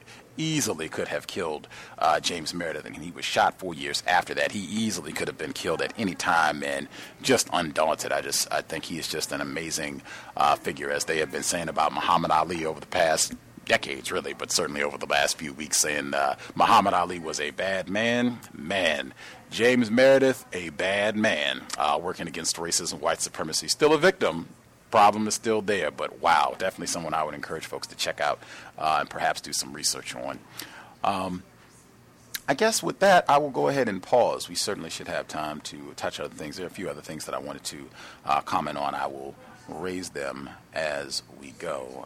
The number again is 641-715-3640, and the code is 564-943#. Press star 6 if you would like to participate. If you could watch the background noise, if you know you are in a noisy environment and you raise your hand, please use your mute button. You can speak, say whatever you want to say, and then just mute your line. That way we don't pick up if you've got the television on, or if you know you're going to be talking to other people in the background, or if other people are talking in the background, or whatever else is happening. Just use your mute button to help us preserve the quality of the broadcast. If we could not do metaphors for the compensatory call-in, would really appreciate that. I do not say this for any other program. It is only the compensatory call-in, and again, I ask this just because it's been my experience that frequently racists and victims of racism use metaphors, and they do not contribute in a constructive manner to clarity, accuracy, better understanding of racism, white supremacy when we are using words. I suspect most of the time, deliberately, whites are employing metaphors, analogies, similes, these comparisons that they know are totally incorrect, totally false, and they're doing it to obfuscate what racism is, how it works. They do not want clarity, so they will purposely compare things that are not equivalent, that are not related. I think they do this all the time, and they do it deliberately. I can cite again last week the example when they were talking about the Harambe, the gorilla that was shot at the Cincinnati Zoo. It's not like the mom was smoking crack. They do that sort of thing all the time, even in terms of what they are comparing and in terms of what they want you to associate with things, associating black people with crack on a regular basis. But I think victims, a lot of times, just in our confusion, we frequently use metaphors where we're trying to articulate our views on racism or counter-racism. I think sometimes it's just we don't realize that if you pick metaphors that are not clear, that can just further make it difficult for people to grasp what you actually mean to say, or the point that you're trying to get across. It can make it difficult for people to understand that. I also think sometimes we are trying to make an emphatic statement to demonstrate the the strength of our convictions or how strongly we think or feel about something, as opposed to us looking for a way to be really emphatic with what it is that we want to say. Really strive for accuracy, because it's just been my conclusion consistently that in using metaphors, we really compromise being accurate, correct in what it is that we're trying to say. That's it. If you could take about 5 minutes to say whatever you need to say, we should have ample time, since we don't have workplace racism on this segment anymore, for people to share more than once, probably more than 2 or 3 times if you like, if you have other things you would like to get to. All the folks who dialed in with a hand up should be with us. If you have commentary you would like to share, feel free. Hello, can I be heard? Yes, ma'am. Hey, greetings, everybody. This is Puff. Just want to make a quick comment. Of course, I would go along with and encourage everybody listening to the program to look at not only James Meredith, but the first black person to integrate USM or try to integrate USM, the University of Southern Mississippi first, and how he was put in prison and all of this stuff. But James Meredith, the reason he was allowed to get there, and with the racist governor, Ross Barnett, the governor of Mississippi, they basically had to have the National Guard accompany him to school to go there. And so that kind of puts in context, just to go to school, just to go to classes, normal things that you, quote unquote, normally should have. But the other, his story was, James Meredith's story was tragic, but that other person, I can't think of what the person's name is that integrated or tried to apply to the University of Southern Mississippi. I can't think of what his name is right off, but I can remember reading that, and I cried reading that. That was just to get an education. And, this was, not that makes it any better, but the person that integrated USM or tried to apply to USM as a black student, he was an older man and he had a family. Not that makes it any, better or whatever, but I would encourage everybody to read that story also. And that just shows the sheer force of white supremacy, especially in, Mississippi. The last thing I want to comment on is this thing about Orlando. Gus had brought up, in the comment, talking about Orlando. And I saw yesterday that they are planning on, get this, they are planning on doing a song for Orlando, kind of like We Are the World. Sorry for the metaphor, but they are doing the song for those people, and the proceeds from the song are going to put a center, LBT center in Orlando. And get that. I'll mute my line. Go ahead, everybody. At least what I saw.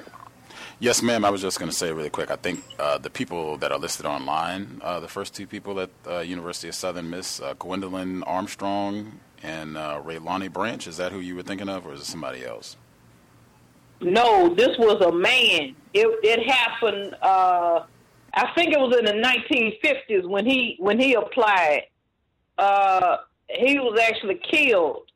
Was he in the military? Yeah, I think he served in the military first, but he was an older man. Yeah, I saw that. I saw it on Facebook. That whole thing is just hard. I can look it up really quickly, but as the program progresses, I'll look it up and try to give you an answer on that. Didn't they try to accuse him of a fake crime so they could have a reason to throw him in jail Oh, yeah. At all times. At all times, you know. Yeah, I remember that story. Yeah. I just want to talk about, I wish black people didn't always say that we all came over on slave ships, because the majority of us did not come over on slave ships. We are the original, and most of us are the original Native Americans of this country, but white people want us to be African Americans so they won't have to give us reparations. They want us to get reparations from African countries. And I know there were a few boatloads of African people that did come over, but I don't think the majority of people could have lived for 3 or 4 months in the belly of a slave ship. I mean, with all the waste that people excrete from their body. I mean, without dying. And I just think that's something that's hurting us. I'm not saying the original person did not come from Africa, the original person, but I think we are the original people of all the continents and countries that were in existence at the beginning of time.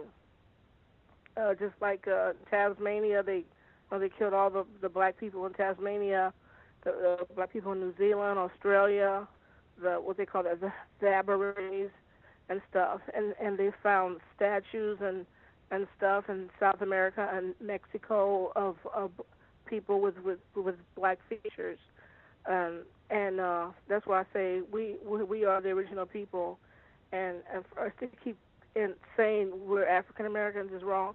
When I have to go to a doctor or fill out a piece of paper and they want to know my race, I will circle Native American. They might change it, but I just want to know that I'm not. My people, as far as I know, my people did not come from Africa. I'm not saying there's nothing wrong with Africa, and I think we should all join together and support each other all across the globe. But I think we should try to get our facts as straight as possible. And I also want to say, all this violence in these communities and stuff, I don't care how much they talk about black-on-black crime or whatever, I still believe the majority of the black people in these inner cities are being killed by white vigilantes or Hispanic or whatever, and police. Or if there's so-called black-on-black crime, I believe that the police are coercing or forcing the other black people to go out and murder other black people, because that's not our basic nature as a people. And that's all I want to say. Thank you.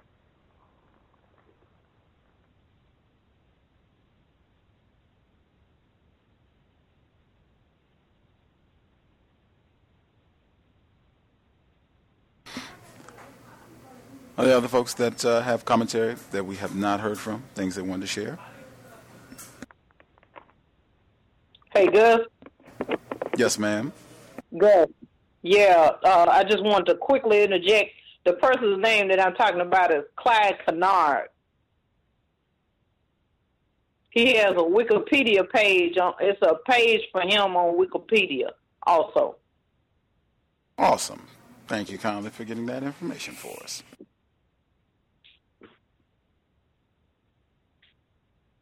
Can I be heard? Yes, sir. Greetings to you guys, to Puff, and all the other callers and the listeners. I wanted to talk about a couple of clips, and I also wanted to speak on what the sister just talked about as well. I was thinking of the clip you played about Brazil, and when they were asking about why we had mass shootings in the States versus them in Brazil, who are very poor and don't have mass shootings. I think it's just the psychology of white people. If you study history, there's always been single white men who either personally have done or have orchestrated the murder of tons and tons of people. Whether you look at, King Leopold or Cecil Rhodes or Dylan Roof or Charles Manson. It's just, I think, in their DNA to kill, and they kill for the thrill of it. And as a result, that's what we actually see. Even if you look at Count Dracula, his name was Vlad the Impaler, because he was known to impale hundreds, sometimes thousands of people by shoving stakes through their rectum, and he would leave them hanging on these stakes for months at a time while animals and vultures would peck their eyes out and all kinds of stuff. So I just think, you know, even if we go back to Mummies, Cannibals, and Vampires, that episode you had with the author of that book, it just really speaks to the culture, the religion of white supremacy and how they function as a collective group. I was also going to say big up to James Meredith as well, and also I forgot the name of the brother that Puff was just mentioned, but big up to both of them for Black self-respect, and sadly we lost the brother that Puff was talking about, so definitely I'm going to listen to the episode again, which I always do anyway, so I can get his name and include that on my ancestral space here at home. And I was going to say, in reference to Orlando, interesting. I've heard two different reports. One I saw on YouTube. The other one I listened to on Black Talk Radio. It was Dark Matter with Ron McLean, and he talked about first hearing that on the news on CNN that they had a, I guess, so-called Latino male that was in the club during the shooting, who said that there was someone actually pulling the door shut when they were attempting to escape while the shooter was shooting, and that CNN, like after he got that sentence out, CNN immediately cut him off and went to like some robot that they had that was taking footage around the perimeter of the club where the shooting took place. And then he said they never actually continued that particular segment. And then he also talked about hearing that there were up to maybe 4 shooters in the club, that witnesses in the club basically were saying there could have been up to 4 shooters in the club, but they keep focusing on the one and putting out all this information about him in a singular way. And it's just very interesting because when I listened to the news report, and it was from a British news source, and they also said that they heard there were multiple shooters in Britain. So, and they were talking about the reason for it being suppressed had to do with gun control. Them wanted to take away guns from the citizens and things of that nature, and that if they were to release that there were 3 other people involved, it would become a terrorist situation, and that would kind of not give them the ability to go ahead with the gun control issue, which is what they're trying to push at this point.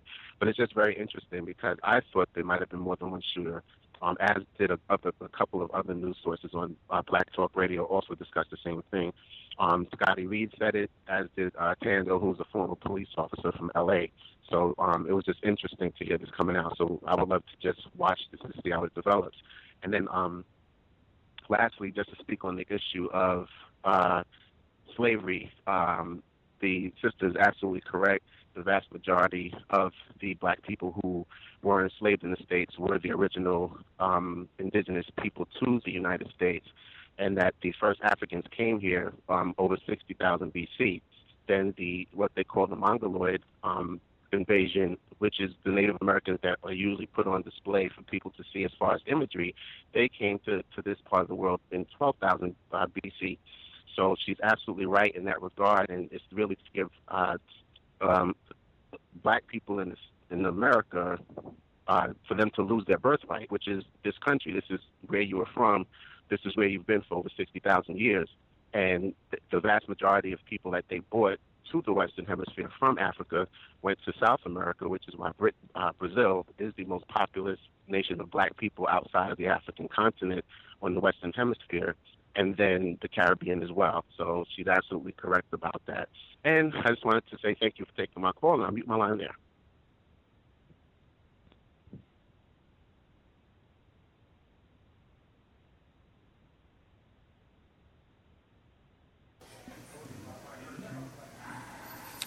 Other folks that we have not heard from, if you all had commentary, feel free.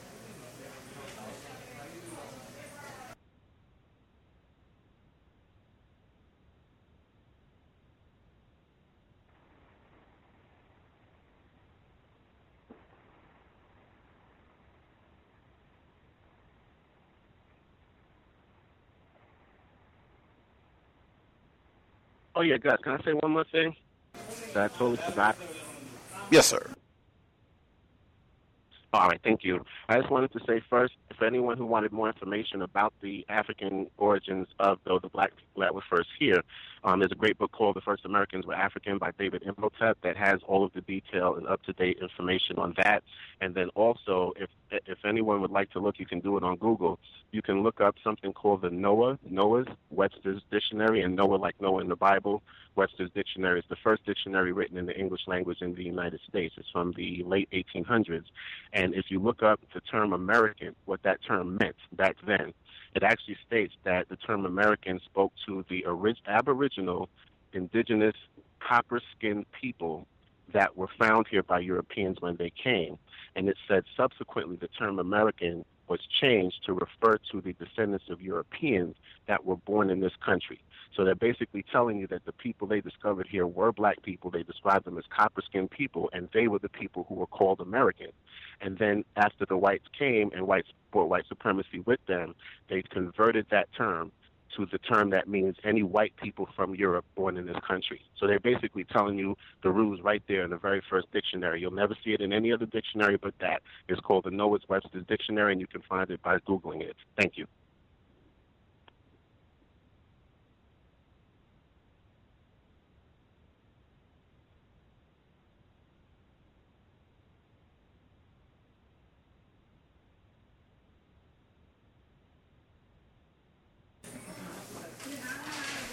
Other folks who dialed in with a hand up, we hadn't heard from. Do you all have commentary?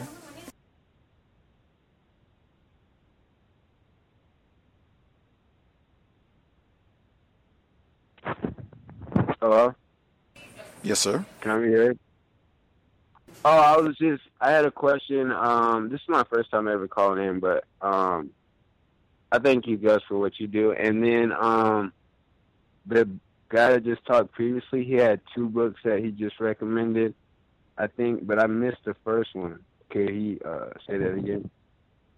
Sure. The name of the book was The First Americans Were African, and the author is Dr. David Imhotep. I am as in Mary, H-O-T as in Tom, E-P as in Paul, Dr. David Imhotep. And it's called The First Americans Were African.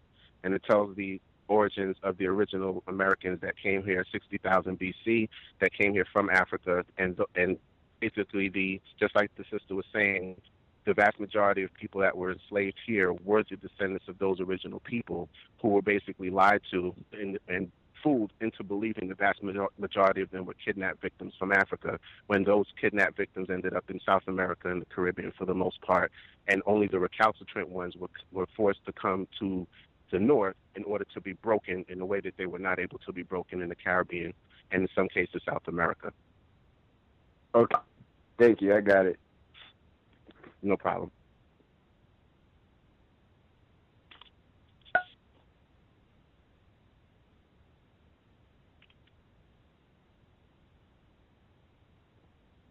Hey, girls, can I make a quick comment? I reckon. Okay, good deal. Does anybody else notice about Brazil how they're starting to add more and more? Is more being closer compared to black society now. Where they were trying to contrast at the beginning of this commentary at the beginning of the show, where they're beginning to contrast, why aren't there more killings and everything? But okay, I noticed about maybe 2 years ago, they did a story about the crack problem in Brazil, in the quote unquote favelas. Now this report that just came on today says that they're loosening gun laws, or they changing gun laws some kind of way. And so it's getting more and more like the conditions, that black people are facing. But just to comment real quick on, why my conjecture is, why there are no mass shootings and this kind of thing, is because, to me, Brazil is more of a it's a homogeneous society. In other words, everybody may be different shades and everything, but they're just that one culture. In other words, they're, you know, they might have shades of the same, you know, culture or whatever, Amarillo, Moreno, and all this old stuff, indigenous people, you know, they come from the rainforest and everything, but they're all one homogeneous culture. The only white people there are there for investment, and they don't live in the favelas and those type of. Did you see Fast and the Furious 5? On the Fast and the Furious, where they were racing through this neighborhood, that's a favela, in those big hills and all that, you know. And you know, Gus has had several reports on, you know, the black people, you know, not being forced to live in the favelas, but, you know, it's just monetarily they can't afford to live where the European, you know, settlements are. The Europeans have settlements, just like Tom Brady's wife. This is where she comes from. Those Nazi criminals that, you know, were expelled from Germany, you know, they have communities in Brazil. And this is where Tom Brady's wife, you know, comes from, and this type of thing. So, for the most part, it's except for those little pockets of I'm taking a long time, but for the most part, for those little pockets, you know, of German communities, it's all one culture, really. And that's why I think there's not the mass shootings and that type of thing. Go ahead, Gus. Hang on. There are other folks that we have not heard from. You all had commentary you wanted to share. Should be with us.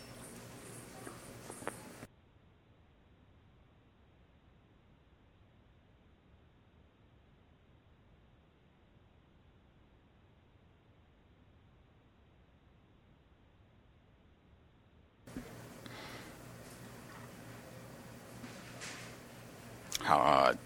See the other, I thought I opened their lineup. I don't know if I made an error, if things are not working on the switchboard. It seemed like there were other people as well who dialed in with a hand up. I don't know if they are waiting to share later. Maybe they have some noise in the background.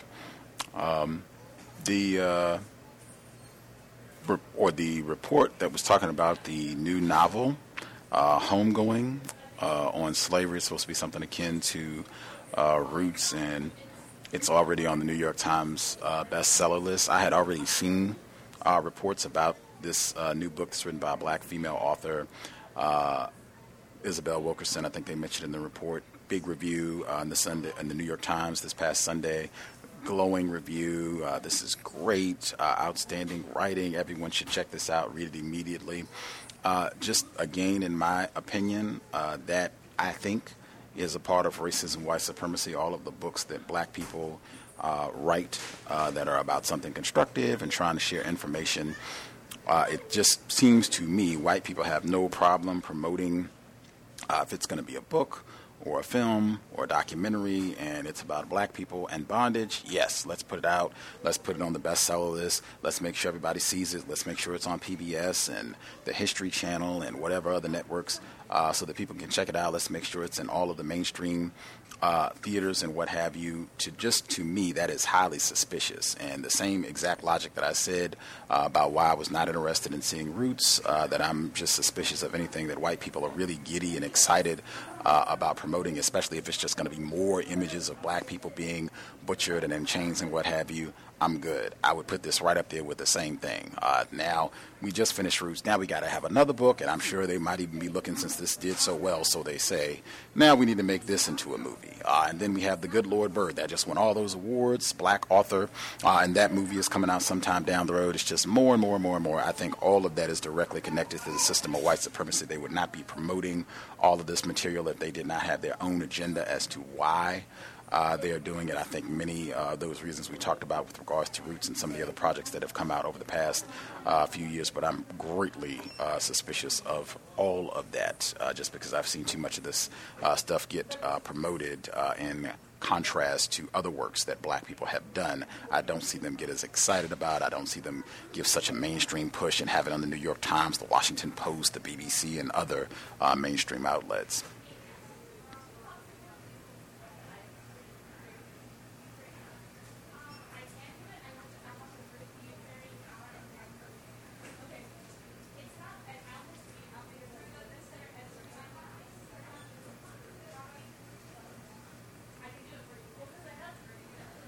Folks are lollygagging today. Not sure if I missed or if people are just taking their time in terms of chatting.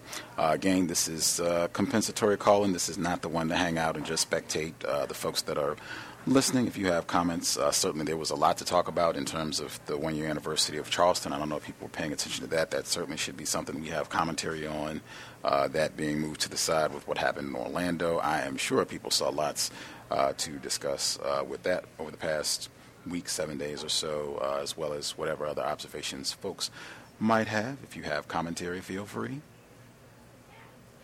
Can I be heard? Yes, sir. I was thinking about the terms that you're using, like forgiveness, and I think forgiveness was a big one. Like if we examine that word, what does it actually mean to forgive somebody? And what is the purpose of it? And then, after all, this whatever forgiveness is, what is the result, I guess, of it? I guess that was something that was on my mind earlier. Just a comment. If we ever looked into that.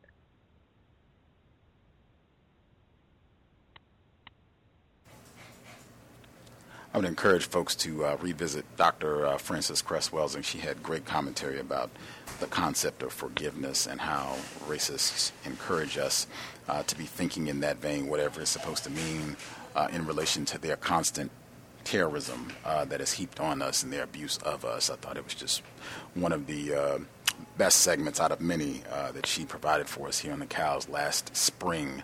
And this was before the Charleston incident had happened, but there were so many other incidents, as there always are under the system of white terrorism. There were so many other incidents of black people being abused, but I think she devoted about 40 minutes just to talking about that subject matter and emphasizing that as a general and child psychiatrist, forgiveness, that concept is not even something that she dealt with in her practice with her patients. She did not deal with that at all. It was just about you healing and moving forward, and if you get to that point where you want to forgive the person who harms you later on, fine, but that's not something that she even focused on as a psychiatrist.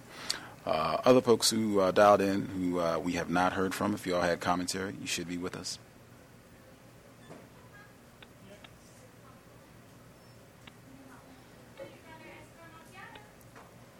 May I be heard? Yes, ma'am. Good evening to you, Gus, the host, and to all the callers and listeners that's on the line. Just a couple of things. The gentleman that just spoke and was talking about, forgiveness, and then you were saying about what Dr. Welsing, what she had to say about forgiveness, and I can remember hearing that. And I mean, even lately that I have even been thinking about it, and I was just saying it's just like, to me, it's something we ought not be willing to do, because it seems like it carries power, and it's a negative power to us. It's just like you said earlier. I'm like you, not that I'm keeping up, or not that probably none of us are keeping up with the Orlando situation, but, we're going to hear about it because it's so fresh. I'm like you. I'm not hearing anybody say anything about forgiveness. Anderson Cooper's not going anywhere interviewing anybody, asking them about forgiveness and some of the crazy things that I've seen that he has done with black families, And so I was just even wondering, thinking about just forgiveness, and that it just like, to me, it's a negative spirit for black people. We're the only ones that do it, I just like you say, if he could go back and find that and listen to Dr. Wilson speak about it, because I remember she said it's just not a part. It was not a part of her practice. I remember her saying that, and I'm just like, good, because it's definitely thrown in our face, and it's just like, oh God, you all should just forgive us, and it's just like, but you all don't forgive us for anything. And in terms of this country, people in this country and the indigenous, I get what the young lady is saying, but I think the thing is, though, and just like the young man said too, that if we go back and study this, because there's no known history of really people being indigenous to this land. It just does. I think there is something about the out of Africa theory, if you will. But I can remember, though, reading, and I think if you go back and study that one of Christopher Columbus's navigator was a black man, and they called him John the Black.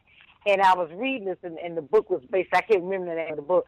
The book was basically saying that then if that was the case, then that Africans had traveled the world, way before the what we know today is white people or the Europeans, white people.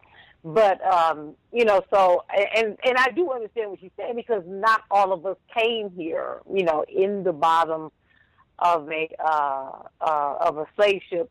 And I also I can think one time. Well, I remember there was a lady listening to her on YouTube, and her name is Yafa Bay, and she talks a lot about. I think she's probably a part of the group that called the Moors, but she talks about words and definitions, and she would talk about various dictionaries.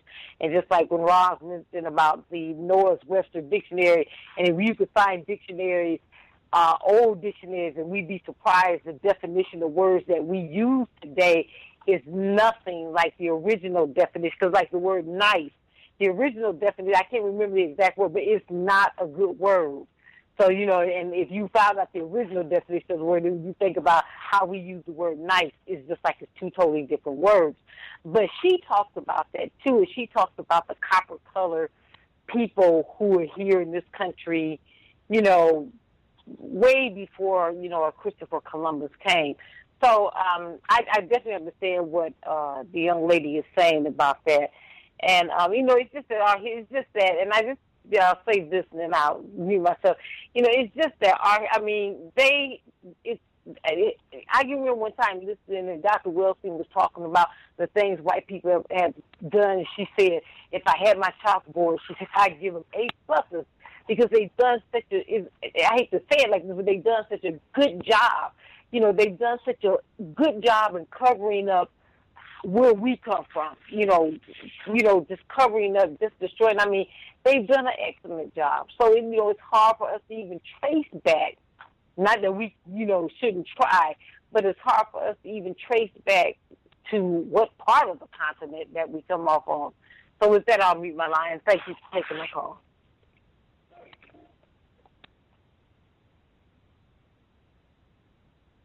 Mm-hmm. Other folks that we have not heard from have commentary they wanted to get in as well?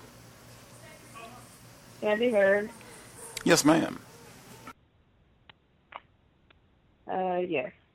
Did anyone notice that during the news coverage of the Orlando shooting that they were showing in the news feed, I believe I saw it initially on CNN as well as MSNBC, that they were talking about the shooter had been radicalized online.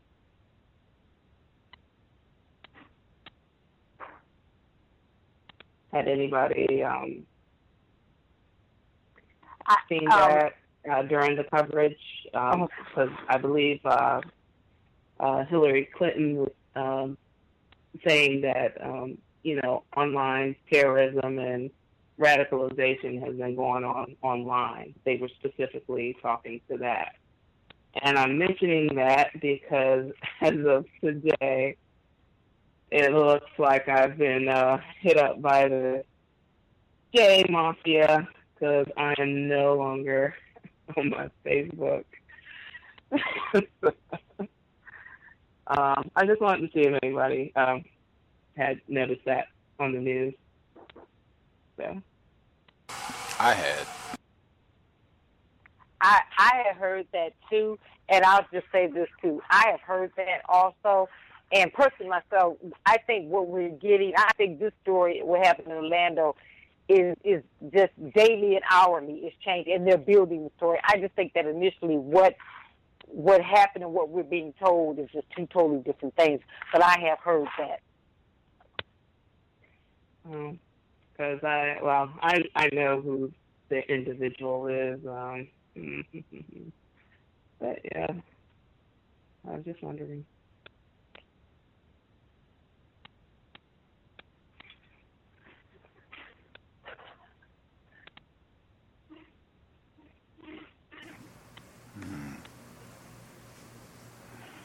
Other folks who had a hand up that we have not heard from, if y'all had commentary.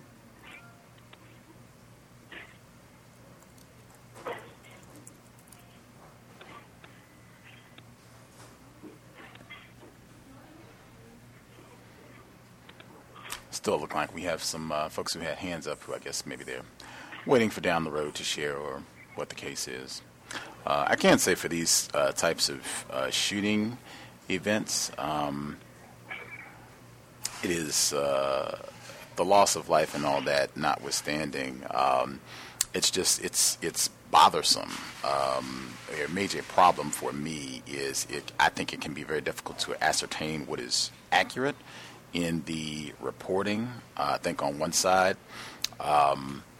it really bothers me because I feel like now there are so many of these incidents that people just immediately say, oh, that's a false flag, and that's, that didn't happen, or what have you, and it's not really any substantial evidence behind that claim. I know I've heard that for years now, like as soon as the incident happened, Sandy Hook, I even heard some of that when the Charleston situation happened, the situation in Paris last year, both times, I guess, where people, that was the immediate response, but it wasn't like they had done any substantial research to come to the conclusion that, oh, this is just a false flag. Or sometimes it'll just be that didn't happen at all, that they're just making that up and, nobody died or there was no shooting or whatever the case may be. That aspect of it just is really nerve-wracking for me. And then just trying to ascertain what is accurate, what is truthful. I remember when they had the shooting at Aurora, Colorado, they were saying the same thing, that there were multiple shooters in some news outlets. I think they said the same thing at some news outlets. They were saying that there were multiple shooters at the Sandy Hook shooting back in 2012. I did see that this week as well, that there were reports saying that there was more than one shooter, even though that has not been in most of the mainstream coverage of this event. But again, I mean, in the system of racism, white supremacy, whites can do a phenomenal job just in terms of not only the deception, but controlling information, withholding information, even what we think of as quote-unquote information in terms of what ends up being the truthful story, if you can put that in quotes as well, about what happened and how we think about things. I know people had already talked about this week. They said he was gay in one report. Then they said he wasn't gay, he was homophobic. They had one report that said he was racist and making all these comments about he didn't like black people and what have you. And then they had another one that said that he went and said he wanted to spare black people's lives because they'd suffered enough, like that sort of thing. It just, I lose interest in even wanting to follow when it gets to that point, because it's so difficult to ascertain what is accurate in a whole system that's founded on deception. If that's clear.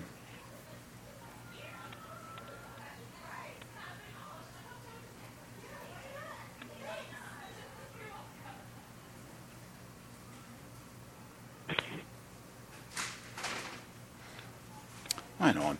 While we're waiting for other folks, other people, the people that have not spoken at all, if you have a hand up, feel free. While we're waiting on them to comment, anybody else that dialed in, you all have other commentary you want to get in?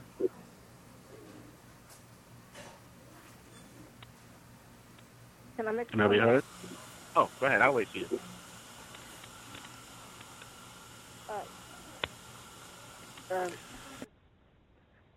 Did someone say something, or No, I said I'll wait for you. Go ahead.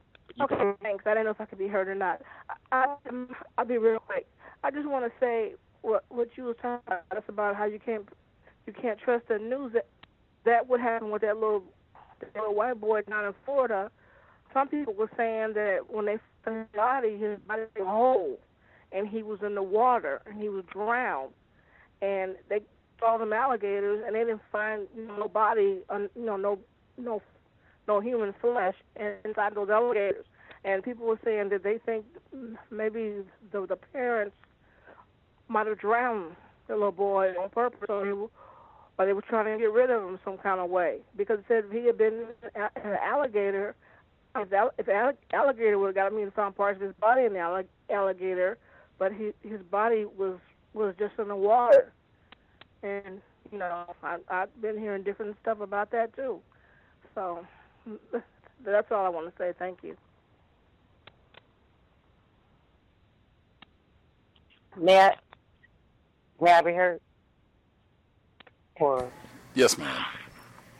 okay, well, okay. Just real quick,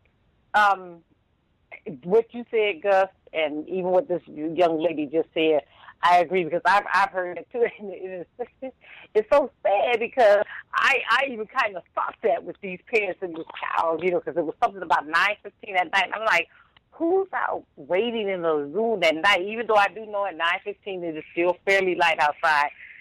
And, so I just, I said, let me just, kind of like clear my mind. But I've heard that too about the child being found. Basically, the child was drowned. So the alligator pulls him in the water. But I understand that the child was found whole too. And so it's just like you said, we really don't know it. And I don't want to sit up here just like with Orlando and make it like you say, false flag. I'm just saying that I just stay personally myself, and I don't have no kind of information other than the fact that it's just the media. And I just almost kind of feel that if it ever came out, what we have been told to what the true story is will be something just totally different. I agree with you. This thing started off with just a club shooting. Now this guy is a part of ICE. And I say all that to say this. And Howard University is getting ready to get rid of their TV station. Ebony has been sold, and it's my understanding this group is supposed to be black-owned, but I was listening to something the other night. It would just say, question where they get any money, because we do know who gives the money, who controls the purse strings. The purse strings can control the content, the narrative, and everything. And I know today, just like we know that, if I'm not mistaken, I say the Root website is owned by Univision. So the Latinos control what's being said in that thing. I know that Essence Magazine is owned by Time Warner, which is now Spectrum. They've been bought out. And I know the Essence Magazine's editor, or a woman who gets to say so and goes in the book, is a white woman. And I'm old enough to remember when Essence came out, and I know that this magazine out here today is just nothing compared to what it was. And so when it comes to ownership and media, and the painful thing like TV1, right? When you sit down and and get endless reruns of Martin, not the show Martin, but I'm like, here is the vehicle that could be used for black people's news, and yet we get endless reruns of Martin or the Jeffersons or this time, or religious movies. Not knocking that, but and I just think the painful thing is, because when we look at what's going on in if you would say, white media, and then here black people, we don't hardly have any media. And one thing Claude Anderson said, and I'll say this and I'll read myself, he said, you don't have media. You don't have a day-to-day paper like USA Today to tell us what's going on with black people. And so now we're sitting around here, all we're getting, we get from the outlets, CNN, MSNBC, and all they're talking about now is what? Politics. Donald Trump, Hillary Clinton, and maybe you get a little bit of Bernie Sanders. That's all they be talking about now. With that, I'll mute my line. Thank you. Have you heard? Yes, sir. Guys, I was thinking about it with all of the associations that have been made between black people's struggle and this LGBT struggle, and something that you talked about that I've also paid attention to is looking at the timing of things, and something and it's not to take away from the deaths of the people who died in the tragedy in Orlando, because it is horrific.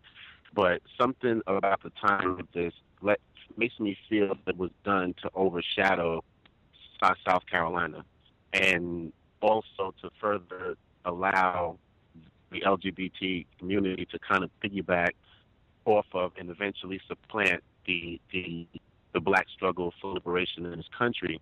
And it's really interesting because I have Comcast in New Jersey, and normally you'll see they have like a section for black film and television during Black History Month only, and then they'll have the same thing during Asian American History Month or Latino History Month, so on and so forth. But I just noticed it while I was sitting here that they have black film and television, and it's not February, and also have right beneath the LGBT film and television. So they're basically, again, even in Comcast listing of television programming, they're associating black film and TV by putting it right on top of LGBT film and TV, and this is LGBT History Month. So why should they have anything related to black film and television and it's not Black History Month? So something about this whole thing is very, very, just not, there's something that's just completely off about it. And the other thing I wanted to talk about, too, was you had brought up the O.J. Simpson Made in America documentary, and I was not going to watch it. And somehow I started watching it today, and all I can say is the element of racism is literally like an actor in the documentary, like one of the players in the documentary, and it's the main player. And I think it's probably the best made documentary on here because it deals so emphatically with racism, and it gives such a profound insight into, to me, just from watching, because I've gotten to the third installment, because it's 5 of them total. And starting with the very first one, literally everything about what motivated OJ to become who he became, including his want to be famous and to no longer be black but to be OJ, was all driven by racism and white supremacy. I did not know that his father was homosexual, and there's an interesting play between homosexuality as well and the way that his life is played out and the character of the man that he is. And all of it is presented in such a way that, like, white supremacy is such a focal point throughout every single thing, and how it shaped his consciousness and his life, and how he has performed his wanting to excel in acting and excel in sports and to be famous, and all of this stuff was driven by white supremacy. Then there's other aspects of his life, including his penchant for womanizing, that also seems to have been driven by his father being a homosexual male. And some of the commentary from people who grew up with him is very interesting about their observations on his transformation from being OJ, the black male from the inner city in the West Coast, to becoming this OJ who's completely disassociated himself from his blackness and strove actively to do so. I think it's one of the most profound studies in the mental illness of black people and how we become functionally mentally ill just due to white supremacy. I think it's a really well done treatise on that, and if you do get the chance to watch it, I wasn't going to. Somehow I ended up watching it, and I'm not upset that I did. I've seen quite a few documentaries on him, but I will say this is probably the one that's has been, I'll say, the best done one, simply because racism is such a focal point. And I'll mute my line. Thank you. I haven't seen that documentary, so I cannot comment. I do know that ESPN, the 30 for 30 series that I mentioned when I was talking about James Meredith, that is in that series, and I have heard people say that this is the best documentary that they have done in the 30 for 30 series, which is saying something, which is actually saying quite a bit about racism, because most of those documentaries are about racism. So if this is the best one that they've done, that is saying quite a bit. At any rate, I even think that is significant that documentary was released this week, the 1-year anniversary of the Charleston incident. So you end up with this shooting in Orlando and a new 7.5-hour OJ flick on this week. I agree. To have people talking about, instead of white terrorist Dylan Stormroof and what happened at Mother Emanuel AME Church. I thought that was No coincidence at all. Would have loved to hear Dr. Welsing's thoughts on that as well. The timing of those incidents, putting things in context. I also thought it was significant, and if folks had any commentary, feel free. The officer in Florida that is trying to get his job back, I guess he got in trouble for making text messages, calling black people nigger, and all the other racist antics that they engage in. Where he put his black girlfriend on the stand as a character witness for him. And they started, said in the report, they started dating after the charges and everything, after he started having all these problems as a suspected race soldier and practicing white supremacy as a enforcement official. He put her on the stand, and she said, oh, he's not a racist, he didn't mean all this, and Blase. It reminded me of Christopher Clark, who was on the program this past week from South Africa. It also reminded me I thought it was another instructive opportunity to point out. I think a lot of times when we see incidents like this, the enforcement, the race soldier in this case, Jason Holding is his name, a lot of times where we will focus our frustration on the victim and do a lot of name calling of her and, I can't believe her and she's doing this and blah, blah, blah. She is a victim. When I saw this, I think retired firefighter in Florida, he commented about this, and I think several other listeners when they saw this report over the week. And folks will get upset. None of the people I'm mentioning, they weren't upset with her, but I was commenting with the retired firefighter and saying that I just felt bad for her. Just seeing her when you understand the gravity of the incorrectness and I would submit the danger of victims of racism who are in this position, even O.J. Simpson being married to a white woman, incorrectness of being in these tragic arrangements. Anything can happen to you. This black female in this case, man, this guy is sending pictures of black people being killed and black people having dogs sicked on them, like we're back in Birmingham, Alabama in 1963. And this is fun. Violence against black people and black death. This is fun. Hurrah. Woohoo. Look at the niggers suffer. And now this is who I'm in bed with every day. Not only am clearly I do not have an accurate understanding of racism, white supremacy, and I am in danger. I'm not saying anybody here, but I would say we should really be careful and that patience with other victims of racism, in my view, really understanding the term victim, why that I use that term, why I think it's significant. And even you heard that in the Charleston Post where it's moving away. We don't want to think of ourselves as victim. I think that's totally inaccurate. Use the most accurate term. That's what we are. Victims, myself included. I don't think it's anything nothing is more disempowering than confusion about white supremacy, racism, and whites specifically. Nothing is more disempowering than that. And that's what I felt. That's what I saw. And just incredible sadness seeing her on the stand and the danger that she was in. If this is how he is conducting himself as an enforcement official, I can only imagine what he is doing on his free time with her now in his life.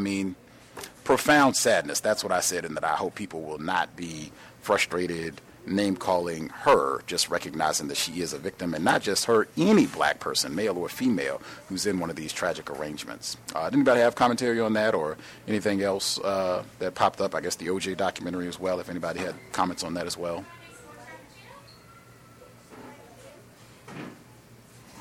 Actually, I was going to say that's exactly what I felt. I remember Thomas in New York and I, actually, we had you in on the emails as well. When he was the first person who showed me the clip about that, the woman testifying, and I said, wow, it's just a profound example of like Stockholm syndrome. And like her, and I thought the same thing that you thought. Like, what is he doing in his off time if that's what he's doing during his work day? And I could imagine the kind of sadomasochistic stuff that she must be exposed to behind closed doors with this guy, and the fact that he actually got with her after this whole thing blew up the way it did just speaks volumes to who and what he is. And it made me think of Officer Volpe, who was the guy who sodomized Abner Louima. He did the same thing. He played up his black girlfriend in court as some proof that he was not a racist when he sodomized this black male with a plunger handle. So, yeah, I thought the same thing you thought. I was just like, profound victim, and I felt like that. Everything you said, I just mirror that, and I'll mute my line. Another thing that's interesting about the situation is the police chief of Fort Lauderdale is a black male, and it actually makes things complicated for him. And with the suspected race soldier who's trying to get his job back, it is a history, as I think some of us know, of white males in similar situations getting their job back. Several incidents like this happened on the job that I was on for similar reasons. Not only did these individuals, well, in this case, these individuals were demoted, and subsequently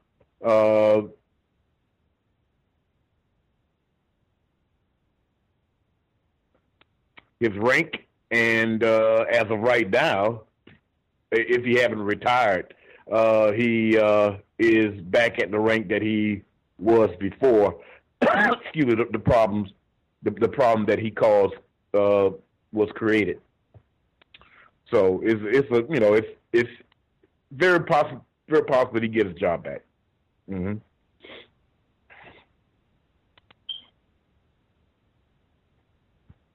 Can I be heard? Yes, sir. Yes. Hello, Mr. Gus, and callers and listeners. I had commentary on the Orlando shooting, and also I had a question. So with the Orlando shooting, the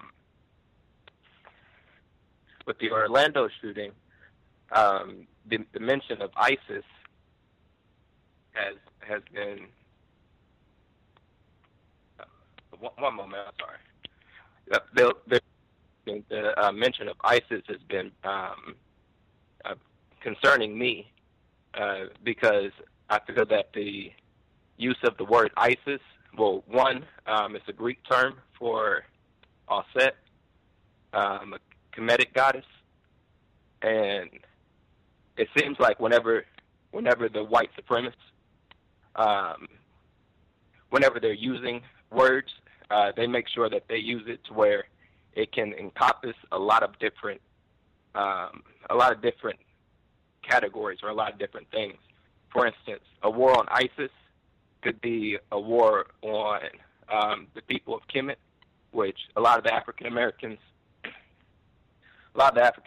would say that we are the Kemites. Also, the war on ISIS could be the war on non-white people in general, just because there's a lot of people who claim to be Muslim who would be considered part of ISIS, and then Muslim would be code word for black or non-white. And then my question was for the use of white. I think that perhaps we could be a little more codified and describe them more accurately. To my knowledge, each of them are individual members of a albino colony coming out of Europe, and they only became white like in the 1500s. But some of the definitions of white, the reason I say we probably should be a little more codified and say something like classified as white, like Dr. Welsing does so often, or when she was alive.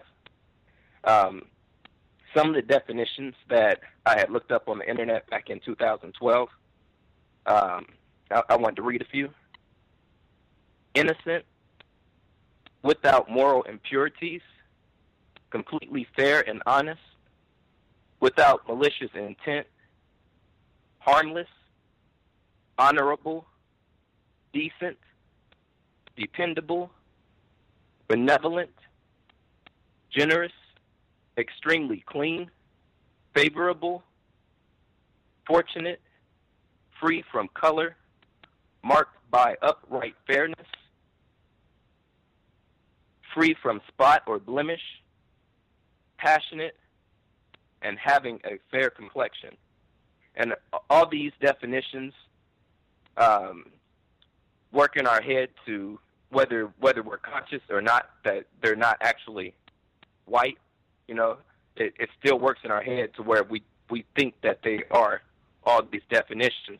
And if they are these definitions like innocent, then they can't be guilty of anything. It's like it puts something in our head to where they're master psychologists and like they're like psychological engineers, and they're using the language to stop our action and stop our thought even before we conceive the thought, or even simultaneously as we're conceiving a thought.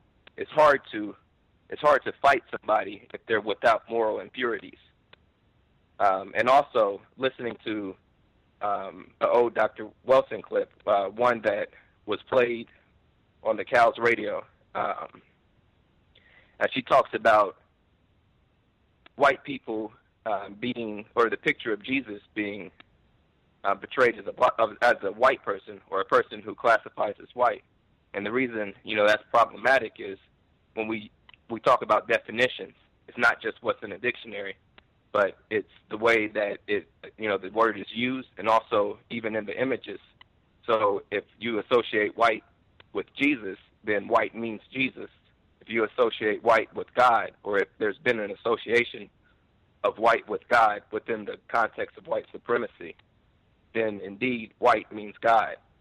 And perhaps we should move away from calling them white, because it causes us to, talk about forgiveness of a people who are dedicated, as your definition, Mr. Gus, people who are dedicated to harming, and subjugating. And I say their dedication is to killing black people in particular, and then non-white people in general.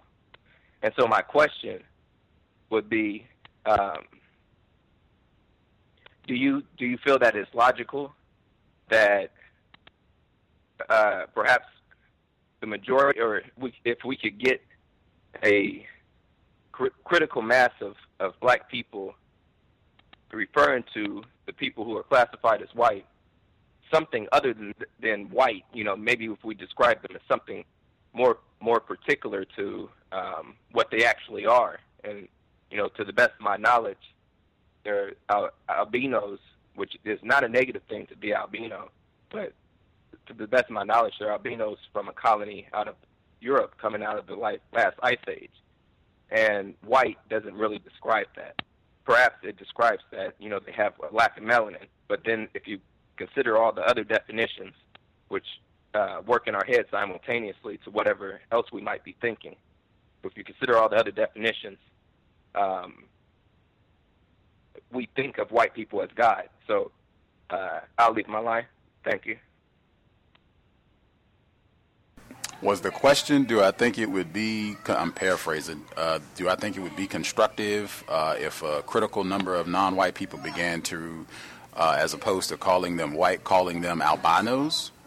Was that the question? That would be more constructive in terms of us not thinking of them as gods or morally pure and without fault, us moving to having a better understanding of who they are, what they do, and replacing white supremacy with justice? Was that the question, paraphrasing?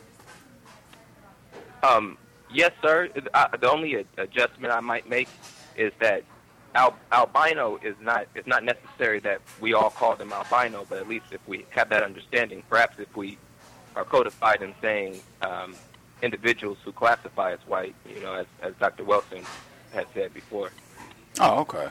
If that's the question, I think that's great. I know Dr. Welsing didn't say that every time. I think that's on the record. I know just for me, it's a lot to say that every time, although I definitely appreciate the codification aspect. Dr. Welsing certainly used that frequently to make sure it's emphasized, and I think it's also important that we're not talking about anyone with having quote-unquote white skin, because they do not. And I do think that is extremely important, just because it's incorrect, and I think it just promotes an incorrect analysis of the problem and what it is that they're doing. It's not that they have white skin or all the other associations that they've made that you've read that they associate with white. That's not what it is at all. It's just these are people who have classified themselves as white on the basis of we're going to terrorize all the people that we say are not white. I think just having that understanding would go a long way. I absolutely see the value in using that, employing exactly as Dr. Welsing said it, individuals who classify themselves as white. But it is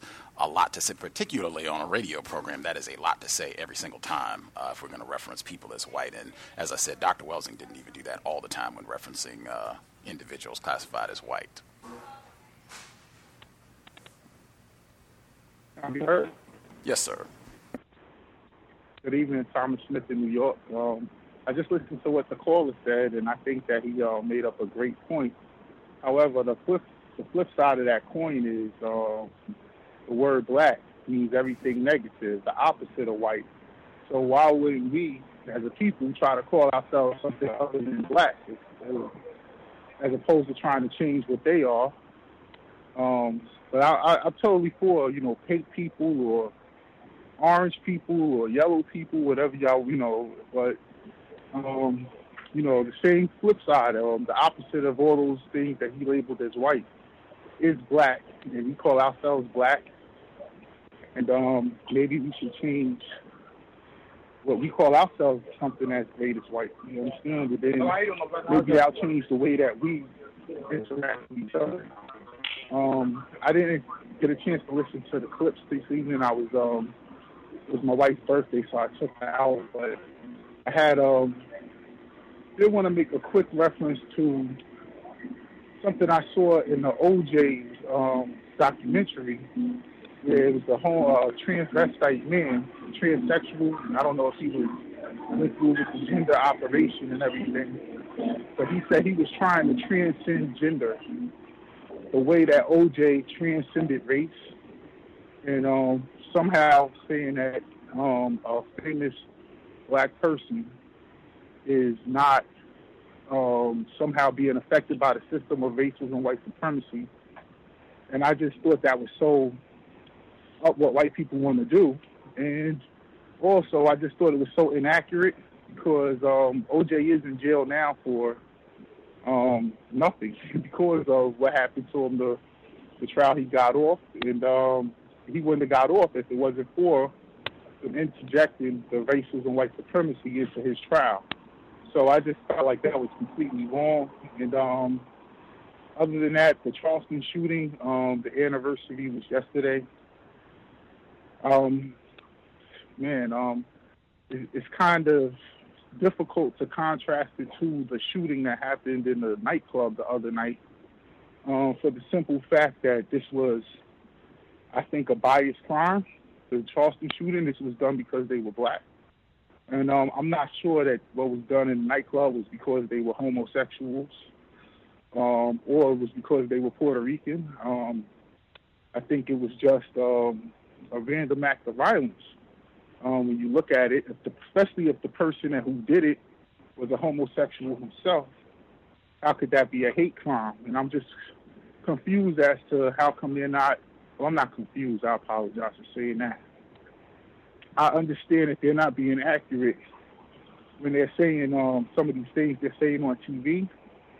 And I just want to know how other people felt about that. Is this a hate crime? I certainly don't think it's terrorism. Also, with the last caller spoke on, I totally get what he was saying about ISIS attack. See, I look at it as, ever since this ISIS thing popped up, and I'm commented on it on the show, that there's been a constant attack on the black woman, Sandra Bland, Alicia McBride. I mean, it's a long list of the lady who was attacked by that state trooper in California. A whole long list of what we're seeing is women, black women, being attacked by law enforcement and white people. And I kind of see that as because the ISIS is the black woman, and they've been under attack at the same time. and I kind of see a correlation there. And I'll mute my line. Thank you. That was Marlene Pinnock, the black female that was terrorized by the race soldier out in California, highway patrol officer, former highway patrol officer.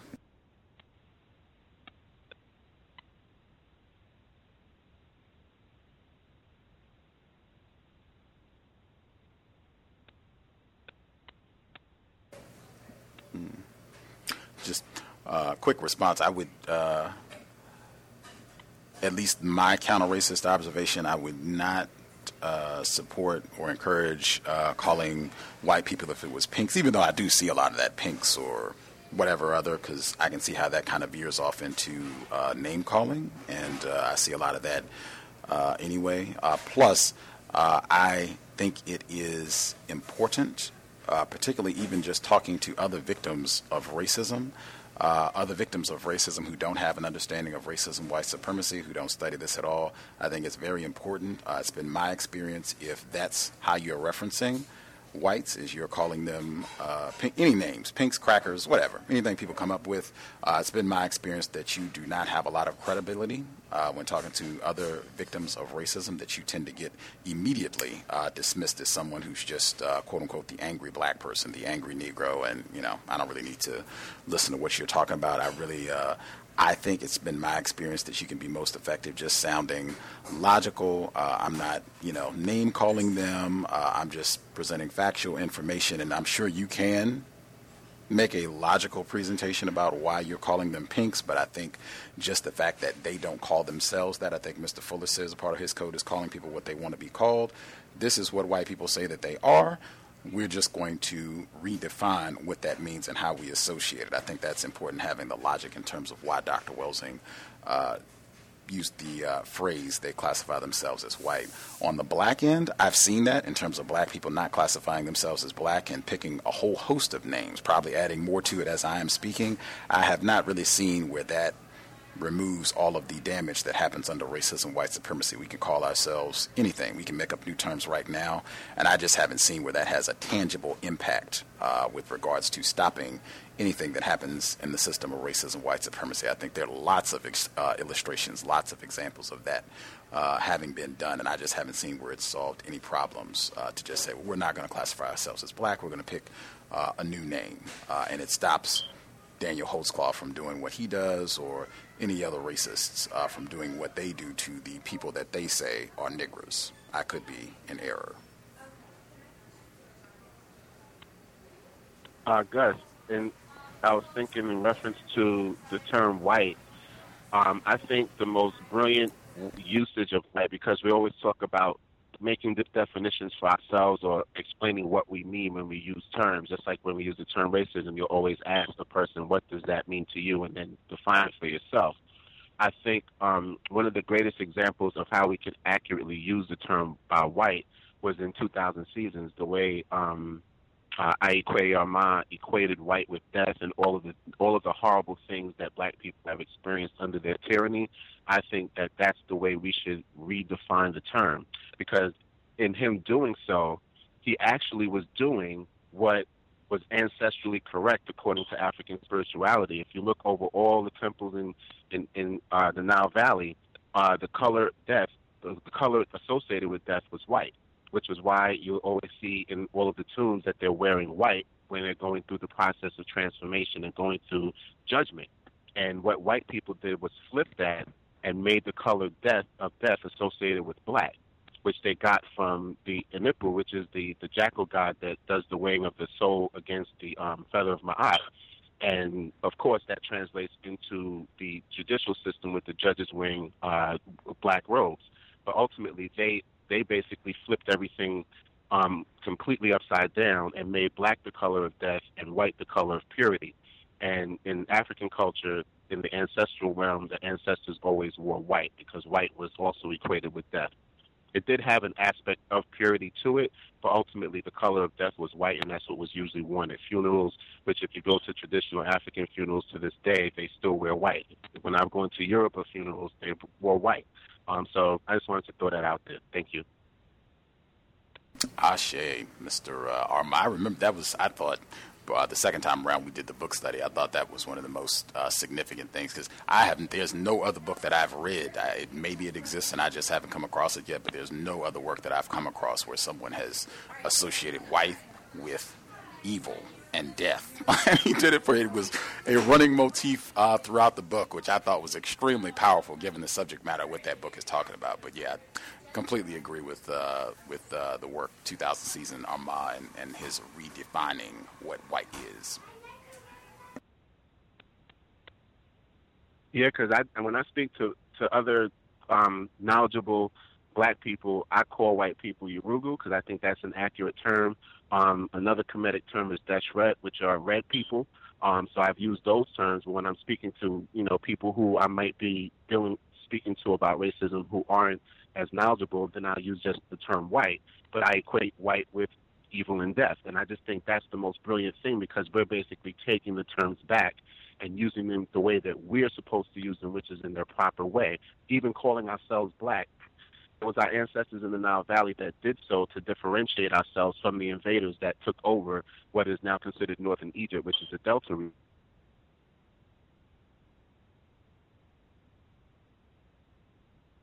That we encountered during the slave trade basically flipped everything upside down and made God the devil God, black evil, and white, everything wonderful.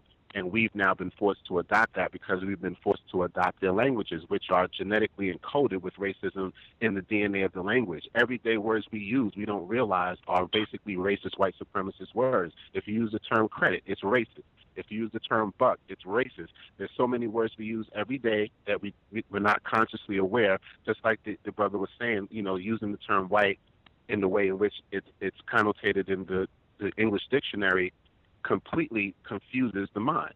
But if you use it accurately for what it is, because everything that's associated with death is white, whether it's white rice, white flour, white sugar, white people, cocaine, heroin, you name it, it's all white. Even cancer cells are white.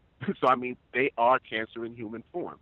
Let's call them what they really are, and let's go back to referring to ourselves as what we refer to ourselves as. Osar or Osiris was called the Lord of the Perfect Black. Black was God. Black was all-encompassing. So let's flip the meaning to what we need it to be and retake those meanings for ourselves and not go along with what white people have inculcated us with. Oh, I did want to make sure I got in just before I forgot, if other folks have comments. Yes, sir, you can. I just wanted to get in real quick just for Dr. Welsing. I am sure she would have said something about the incident that happened in Orlando, and them saying that Omar Mateen was somehow related to ISIS or had some affiliation, or he went on social media, or he called and said that. I'm pretty sure she would have made sure to emphasize her work, the seminal, the Crest Theory of Color Confrontation, the ISIS papers, and saying that she thinks this is a continued effort so that anybody who has that book or is referencing their understanding, some of her theories about white supremacy from her work, and said, oh my gosh, you're with, these crazy people, and, oh my gosh, we need to have, Homeland Security be checking you out and get you on the terrorist watch list. I am very sure that she would have made sure to emphasize that point, as she did at her last lecture at the Welsing Institute. And I think a part of that process of just making sure that we counter the contamination around how we think of whites, I think a major part of that is to make sure, identify every time the Dylan Roofs and the Susan Smiths who drowned all of her children, I make sure to identify those individuals as white, because it's been my experience that consistently they do not. They don't want to say, oh yes, the white Timothy McVeigh, they don't want to do that then. Then they want to leave it out. I make sure to insist every time, yes, white Timothy McVeigh, or however else, but making sure that that's the association that gets made. I think that can be very helpful. I know it has been for me, really emphasizing that these were whites who did this. I know there was an article when they were talking about all of the lynchings that happened and how they have been drastically underreported. When the New York Times talked about this, they did not use the term white then at all. They just made it seem like these lynchings were happening and we don't know who did it. And some people came behind and did great counter-racist work, I thought, in saying, why aren't we indicting whites for this? White people did this. We should be making that very clear and explicit. I think that goes a long way with reassociating how melanated people think about what it means to be white. I agree emphatically. Thomas Smith, you were going to comment? I was, but I feel it'll be a lost cause, so I won't. But I do want to say one thing. Your line is breaking up a little bit. Your line is breaking up a little bit. I was gonna make another comment on the black thing, but I see it'll be a lost cause. So I just decided I was gonna just make a comment because you brought up the airport security, and I don't know if I mentioned this, but I saw a documentary and Muhammad Ali, because of his name being Muhammad Ali, every time he took an international flight, even in the wheelchair, they pulled him into a room and questioned him, and mostly a photo op for the TSA agents, but I just felt like that was how they treated him his last years, or ever since 9/11. Every time he boarded an airplane with the name Muhammad Ali, they put him on an automatic terrorist watch list, and he needed to be pulled out by the customs agents or TSA and be spoken to. That's all I was going to say. Thank you. I thought he transcended race too. Can I be heard? Yes, ma'am.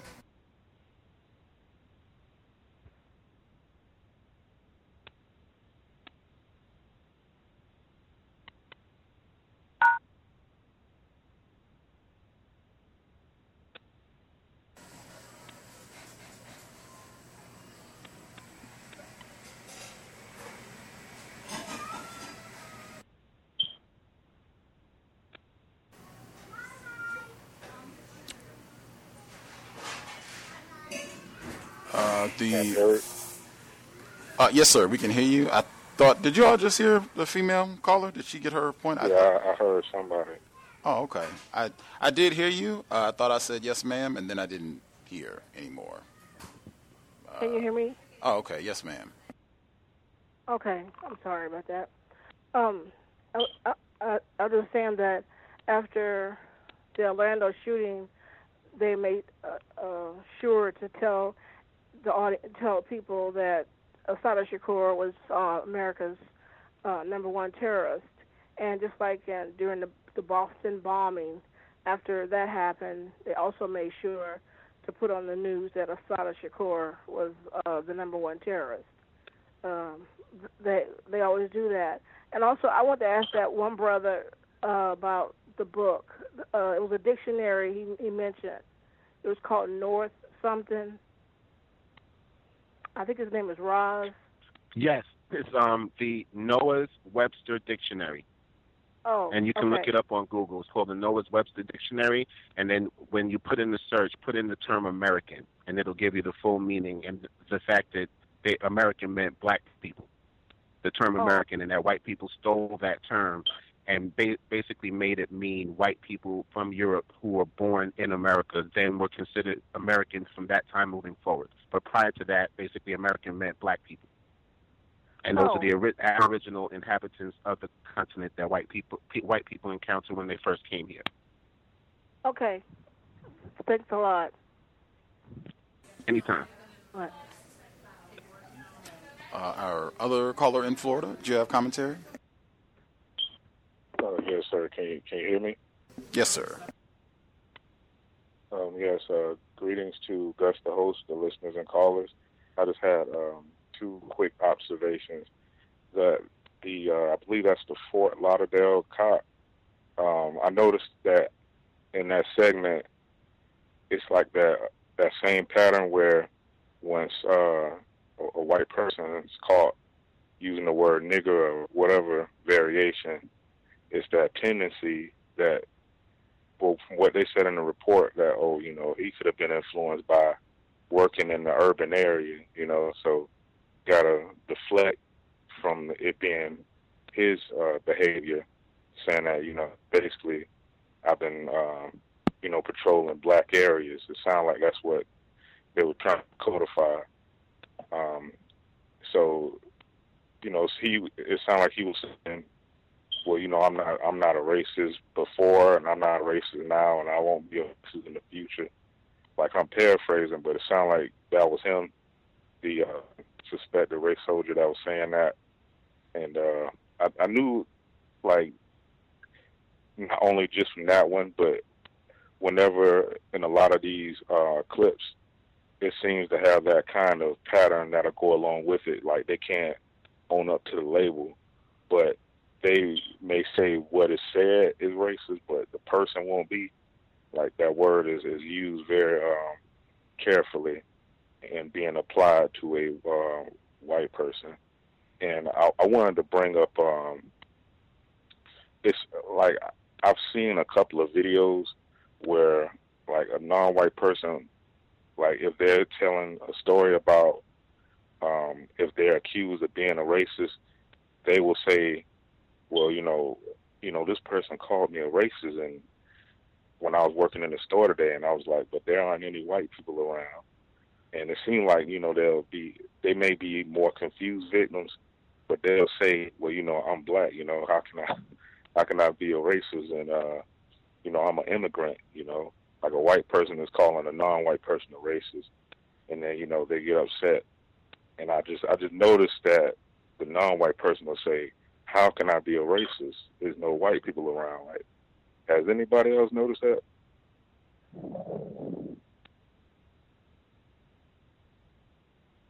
I haven't. It does make sense, but I haven't observed that myself. Me either. Because I've talked to people who will say that, but they'll be greatly confused. And like when you try and get them to talk about racism, but they will give like an anecdote, like they work in a store and another non-white will call them a racist, but they will say, like this person called me a racist. What are they talking about? I'm black. And I caught on to that. And it's not only just people who are classified as black, but I've seen other non-whites go in that same direction. And, one girl said, well, I looked around and there wasn't any white people around. But this person was calling me a racist. And I was like, that is interesting. But they never heard of a Neely Fuller or something. So, yeah, I've noticed that. So that was all I had. Meager understanding of what it means. I think a lot of us have, at least a minor understanding of what it means to be white in this system. I think it's just getting a deeper, fuller understanding of what that means to really eroding what the previous male caller was talking about in terms of just emphasize that this is what it means, the individuals who classify themselves as white, what that is all about, and that is just terrorizing, practicing white supremacy against everyone they say is non-white, for sure. Other folks have commentary. We have about, 5 minutes or so left in the broadcast. Folks wanted to make sure they had commentary.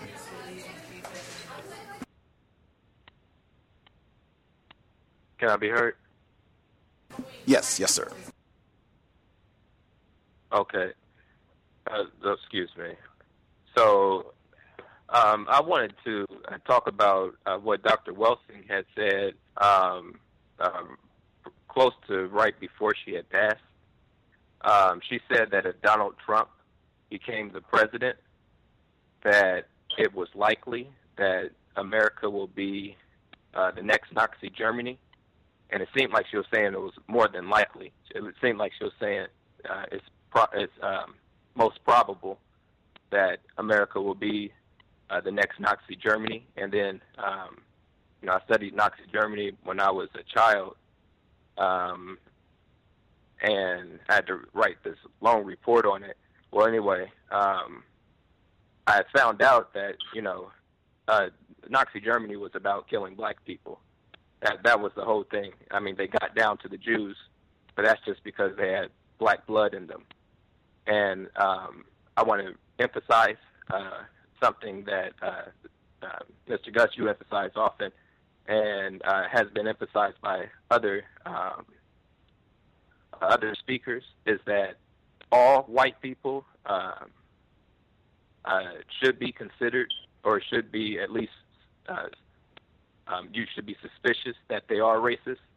I would say that all white people are racist. It's just their nature.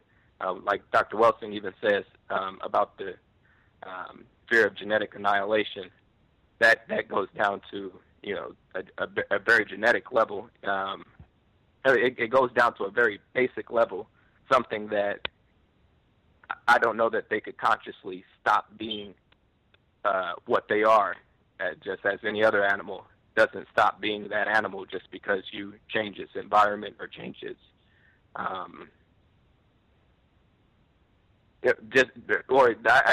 don't feel that there are any such thing. There's no such thing as a good white person if we're using good meaning that, you know, they intend something healthy for black people.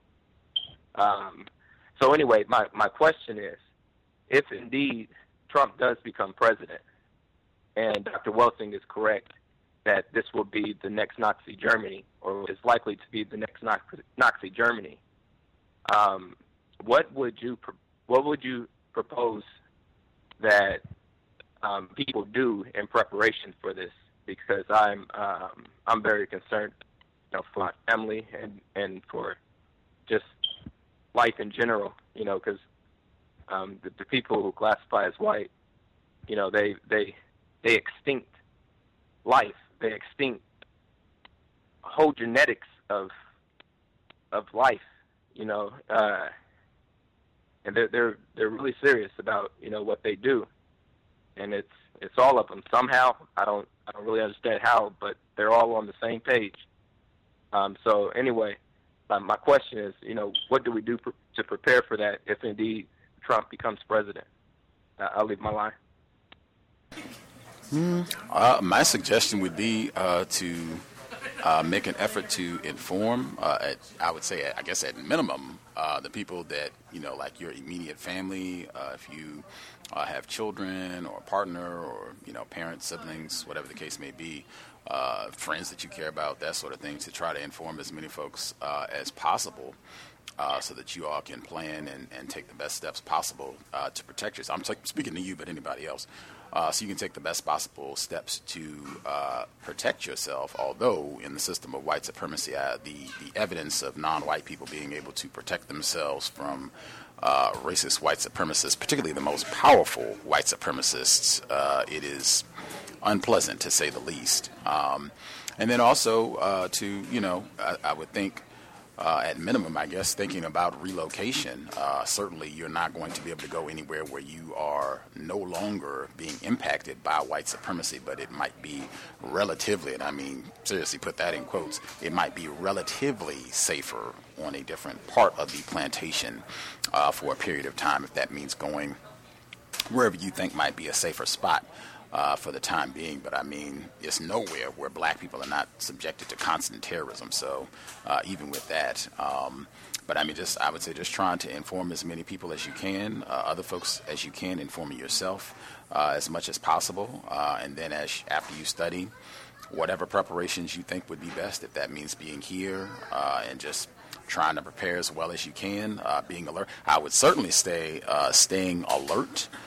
Just some of the basic things that we can do in terms of being serious and recognizing that this might be a serious amplification in the warfare against black people.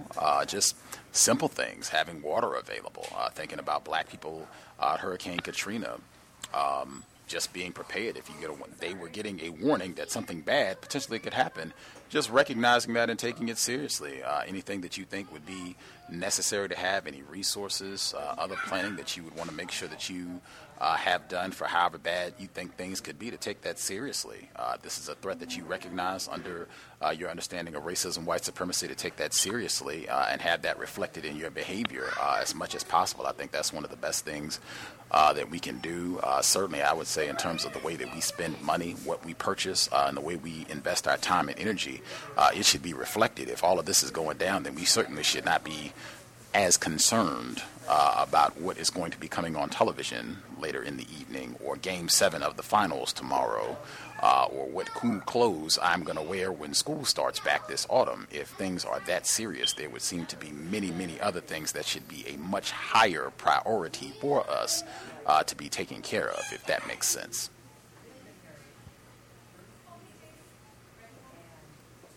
It does. Thank you. Sure.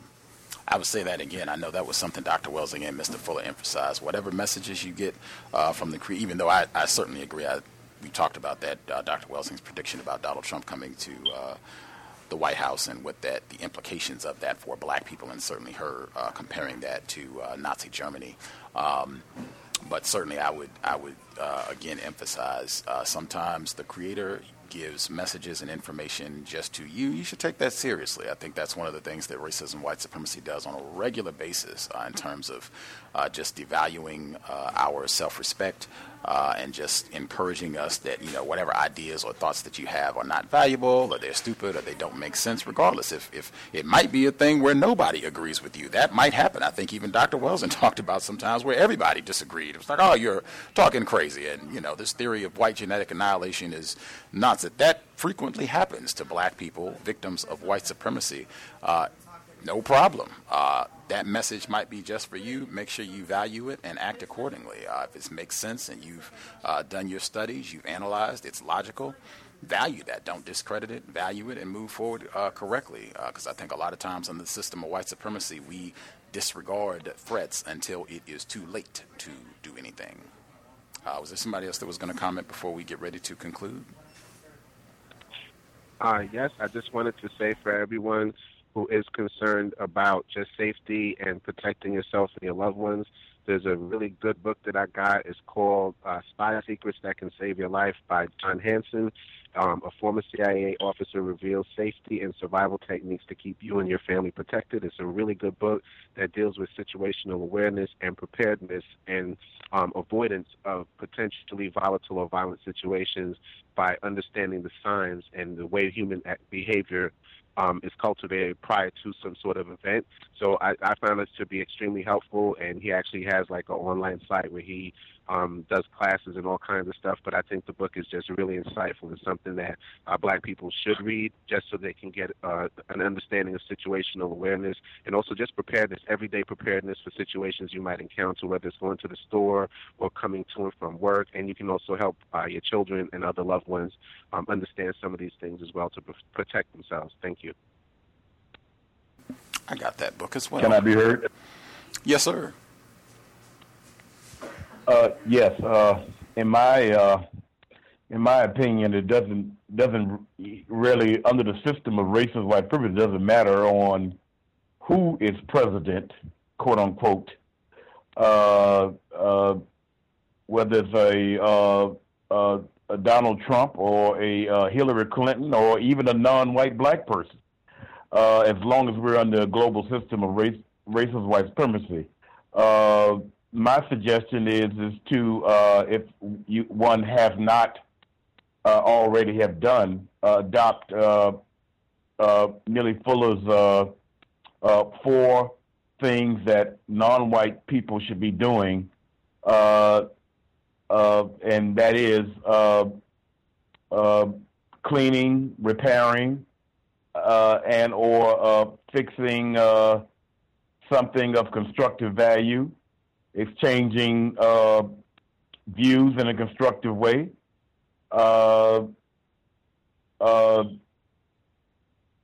sleeping and or eating correctly without sleeping more than is necessary, and also I'll just say for the last part, because it's dealing with the people activity of sex, have a better control and deliberate control of your sexual encounters. And he basically suggested no more than twice, I believe, bi-weekly, and with a minimum amount of financial expenditure in order to accomplish the task. That's something, by applying those 4 things, basically kind of takes care of as far as any type of maximal relationship that you would have with yourself and or with others on a 24-hour day, 7-day-a-week basis under the global system of racist white supremacy. Matter of fact, it's something we should be doing even after the system has been neutralized and replaced with a system of justice. Because it's kind of like quality living, actually, is what I would call it. So, and once again, I would emphasize it, based on what I think is logical. It doesn't matter who is the quote-unquote president. They're going to be president of the global system of racism, white supremacy. That's the only government I know about is actually functioning.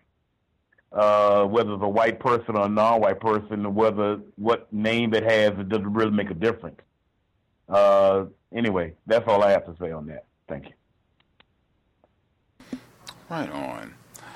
That will do it for the broadcast, but we should be here tomorrow, I guess, afternoon, 3 p.m. Eastern, 12 noon Pacific, Global Sunday Talk on Racism. As I said, I am looking forward to seeing how a lot of the events over the past week have been discussed outside the United States, as well as some of the things that have been happening worldwide dealing with white supremacy, racism. They even had a white female lawmaker in England who was shot and killed this week. And they said the suspected killer was affiliated with some quote-unquote neo-Nazi organization, and they were comparing and contrasting that with what happened this week in Orlando and what have you. Will be interesting to hear what our listeners in the UK specifically, and then in other parts of the globe, what they have to say about all this. But that'll be tomorrow, 3 p.m. Eastern, 12 noon Pacific. If you have questions, you can't find something in the archives, guest suggestions, gripes, feel free to drop an email untiljustice@gmail.com, and we will try to help out. If you were trying to get the archive of the broadcast yesterday with medical apartheid, it should have been up hours ago. I think there was a slight delay, but it's up now. Should have been up for a while if anybody was looking and you were having any trouble accessing the broadcast. Again, you can follow us on Twitter @UntilJustice, @UntilJustice. And invest if you think the program is constructive. Racism-notes.blogspot.com. Racism-notes.blogspot.com. Listener-supported counter-racist radio. PayPal button is in the top right corner. If you are not into PayPal, drop us an email. We will get you a physical mailing address. Huge thanks to all the folks who have invested, supported down through the years, 7+ years. I hope the broadcast has been, continues to be worthy of your time and energy. Quick update. I mentioned Christopher Clark. I'm only saying suspect to not name call because he is sexually suing a black female, so he is certainly not a suspect. But the white male, he was on the program Monday, joined us live from South Africa, and I posted his tacky rant filled with expletives and profanities after he exited the program and listened to the archive. I posted it on my blog. You'll see his first post on the blog. But after I posted it, and he saw that I, publicized what he had to say, he continued to write and rant. I'm just not reading the rest of his emails because I'm not, trying to focus that much attention. But I did think it was significant that he continued in a lot of the same vein with just the name calling and suggesting that black people are racist too, and a lot of the same things that he said in the letter that I publicized. But that is to be expected in terms of whites when the refinement is lost and they just start to behave tacky, trashy, terroristic. That is exactly what one should expect. In my view, you might actually be heading in the correct direction in terms of codification and applying counter-racist logic, counter-racist speech in how you deal with racist man, racist woman, racist child. That said, we should be here tomorrow. I will again encourage, one thing we can do if folks think things are going to be getting more serious and there are going to be more problems for black people, being sober would be a grand move. Really, any time under the system of white supremacy, sobriety should be a top priority. Us being under the influence, intoxicated in no way, shape, form is going to help us solve any problems and frequently just makes it much easier for whites to terrorize us.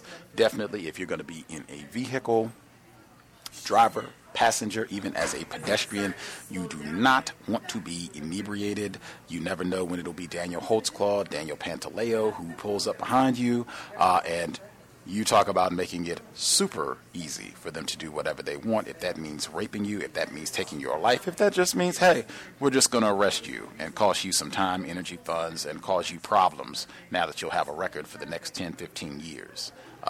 Sobriety would be best. Let's make great decisions really anytime that we are in contact with whites and or race soldiers. Let's make phenomenal decisions so that we can keep ourselves as safe as possible, ourselves and anybody that we might be responsible for. In the same vein, buckle up anytime that you are in a vehicle. Let's do all that we can to minimize contact with race soldiers. That's it. Creator, we ask that you help us remain patient with other black people, victims of white supremacy. We ask that you help us remain patient with ourselves. Remind us to demonstrate the highest levels of black self-respect at all times, in all places, each and every time we are in contact with another black person. It has been time. Replace white supremacy with justice immediately. Cows, signing out. Thanks all for tuning in. Nigga, you so brainwashed. I'm a victim, brother. Problem. You're a victim. Man, I'm a victim of 400 years of conditioning. Shut up. The man has programmed my conditioning. Even my conditioning has been conditioned.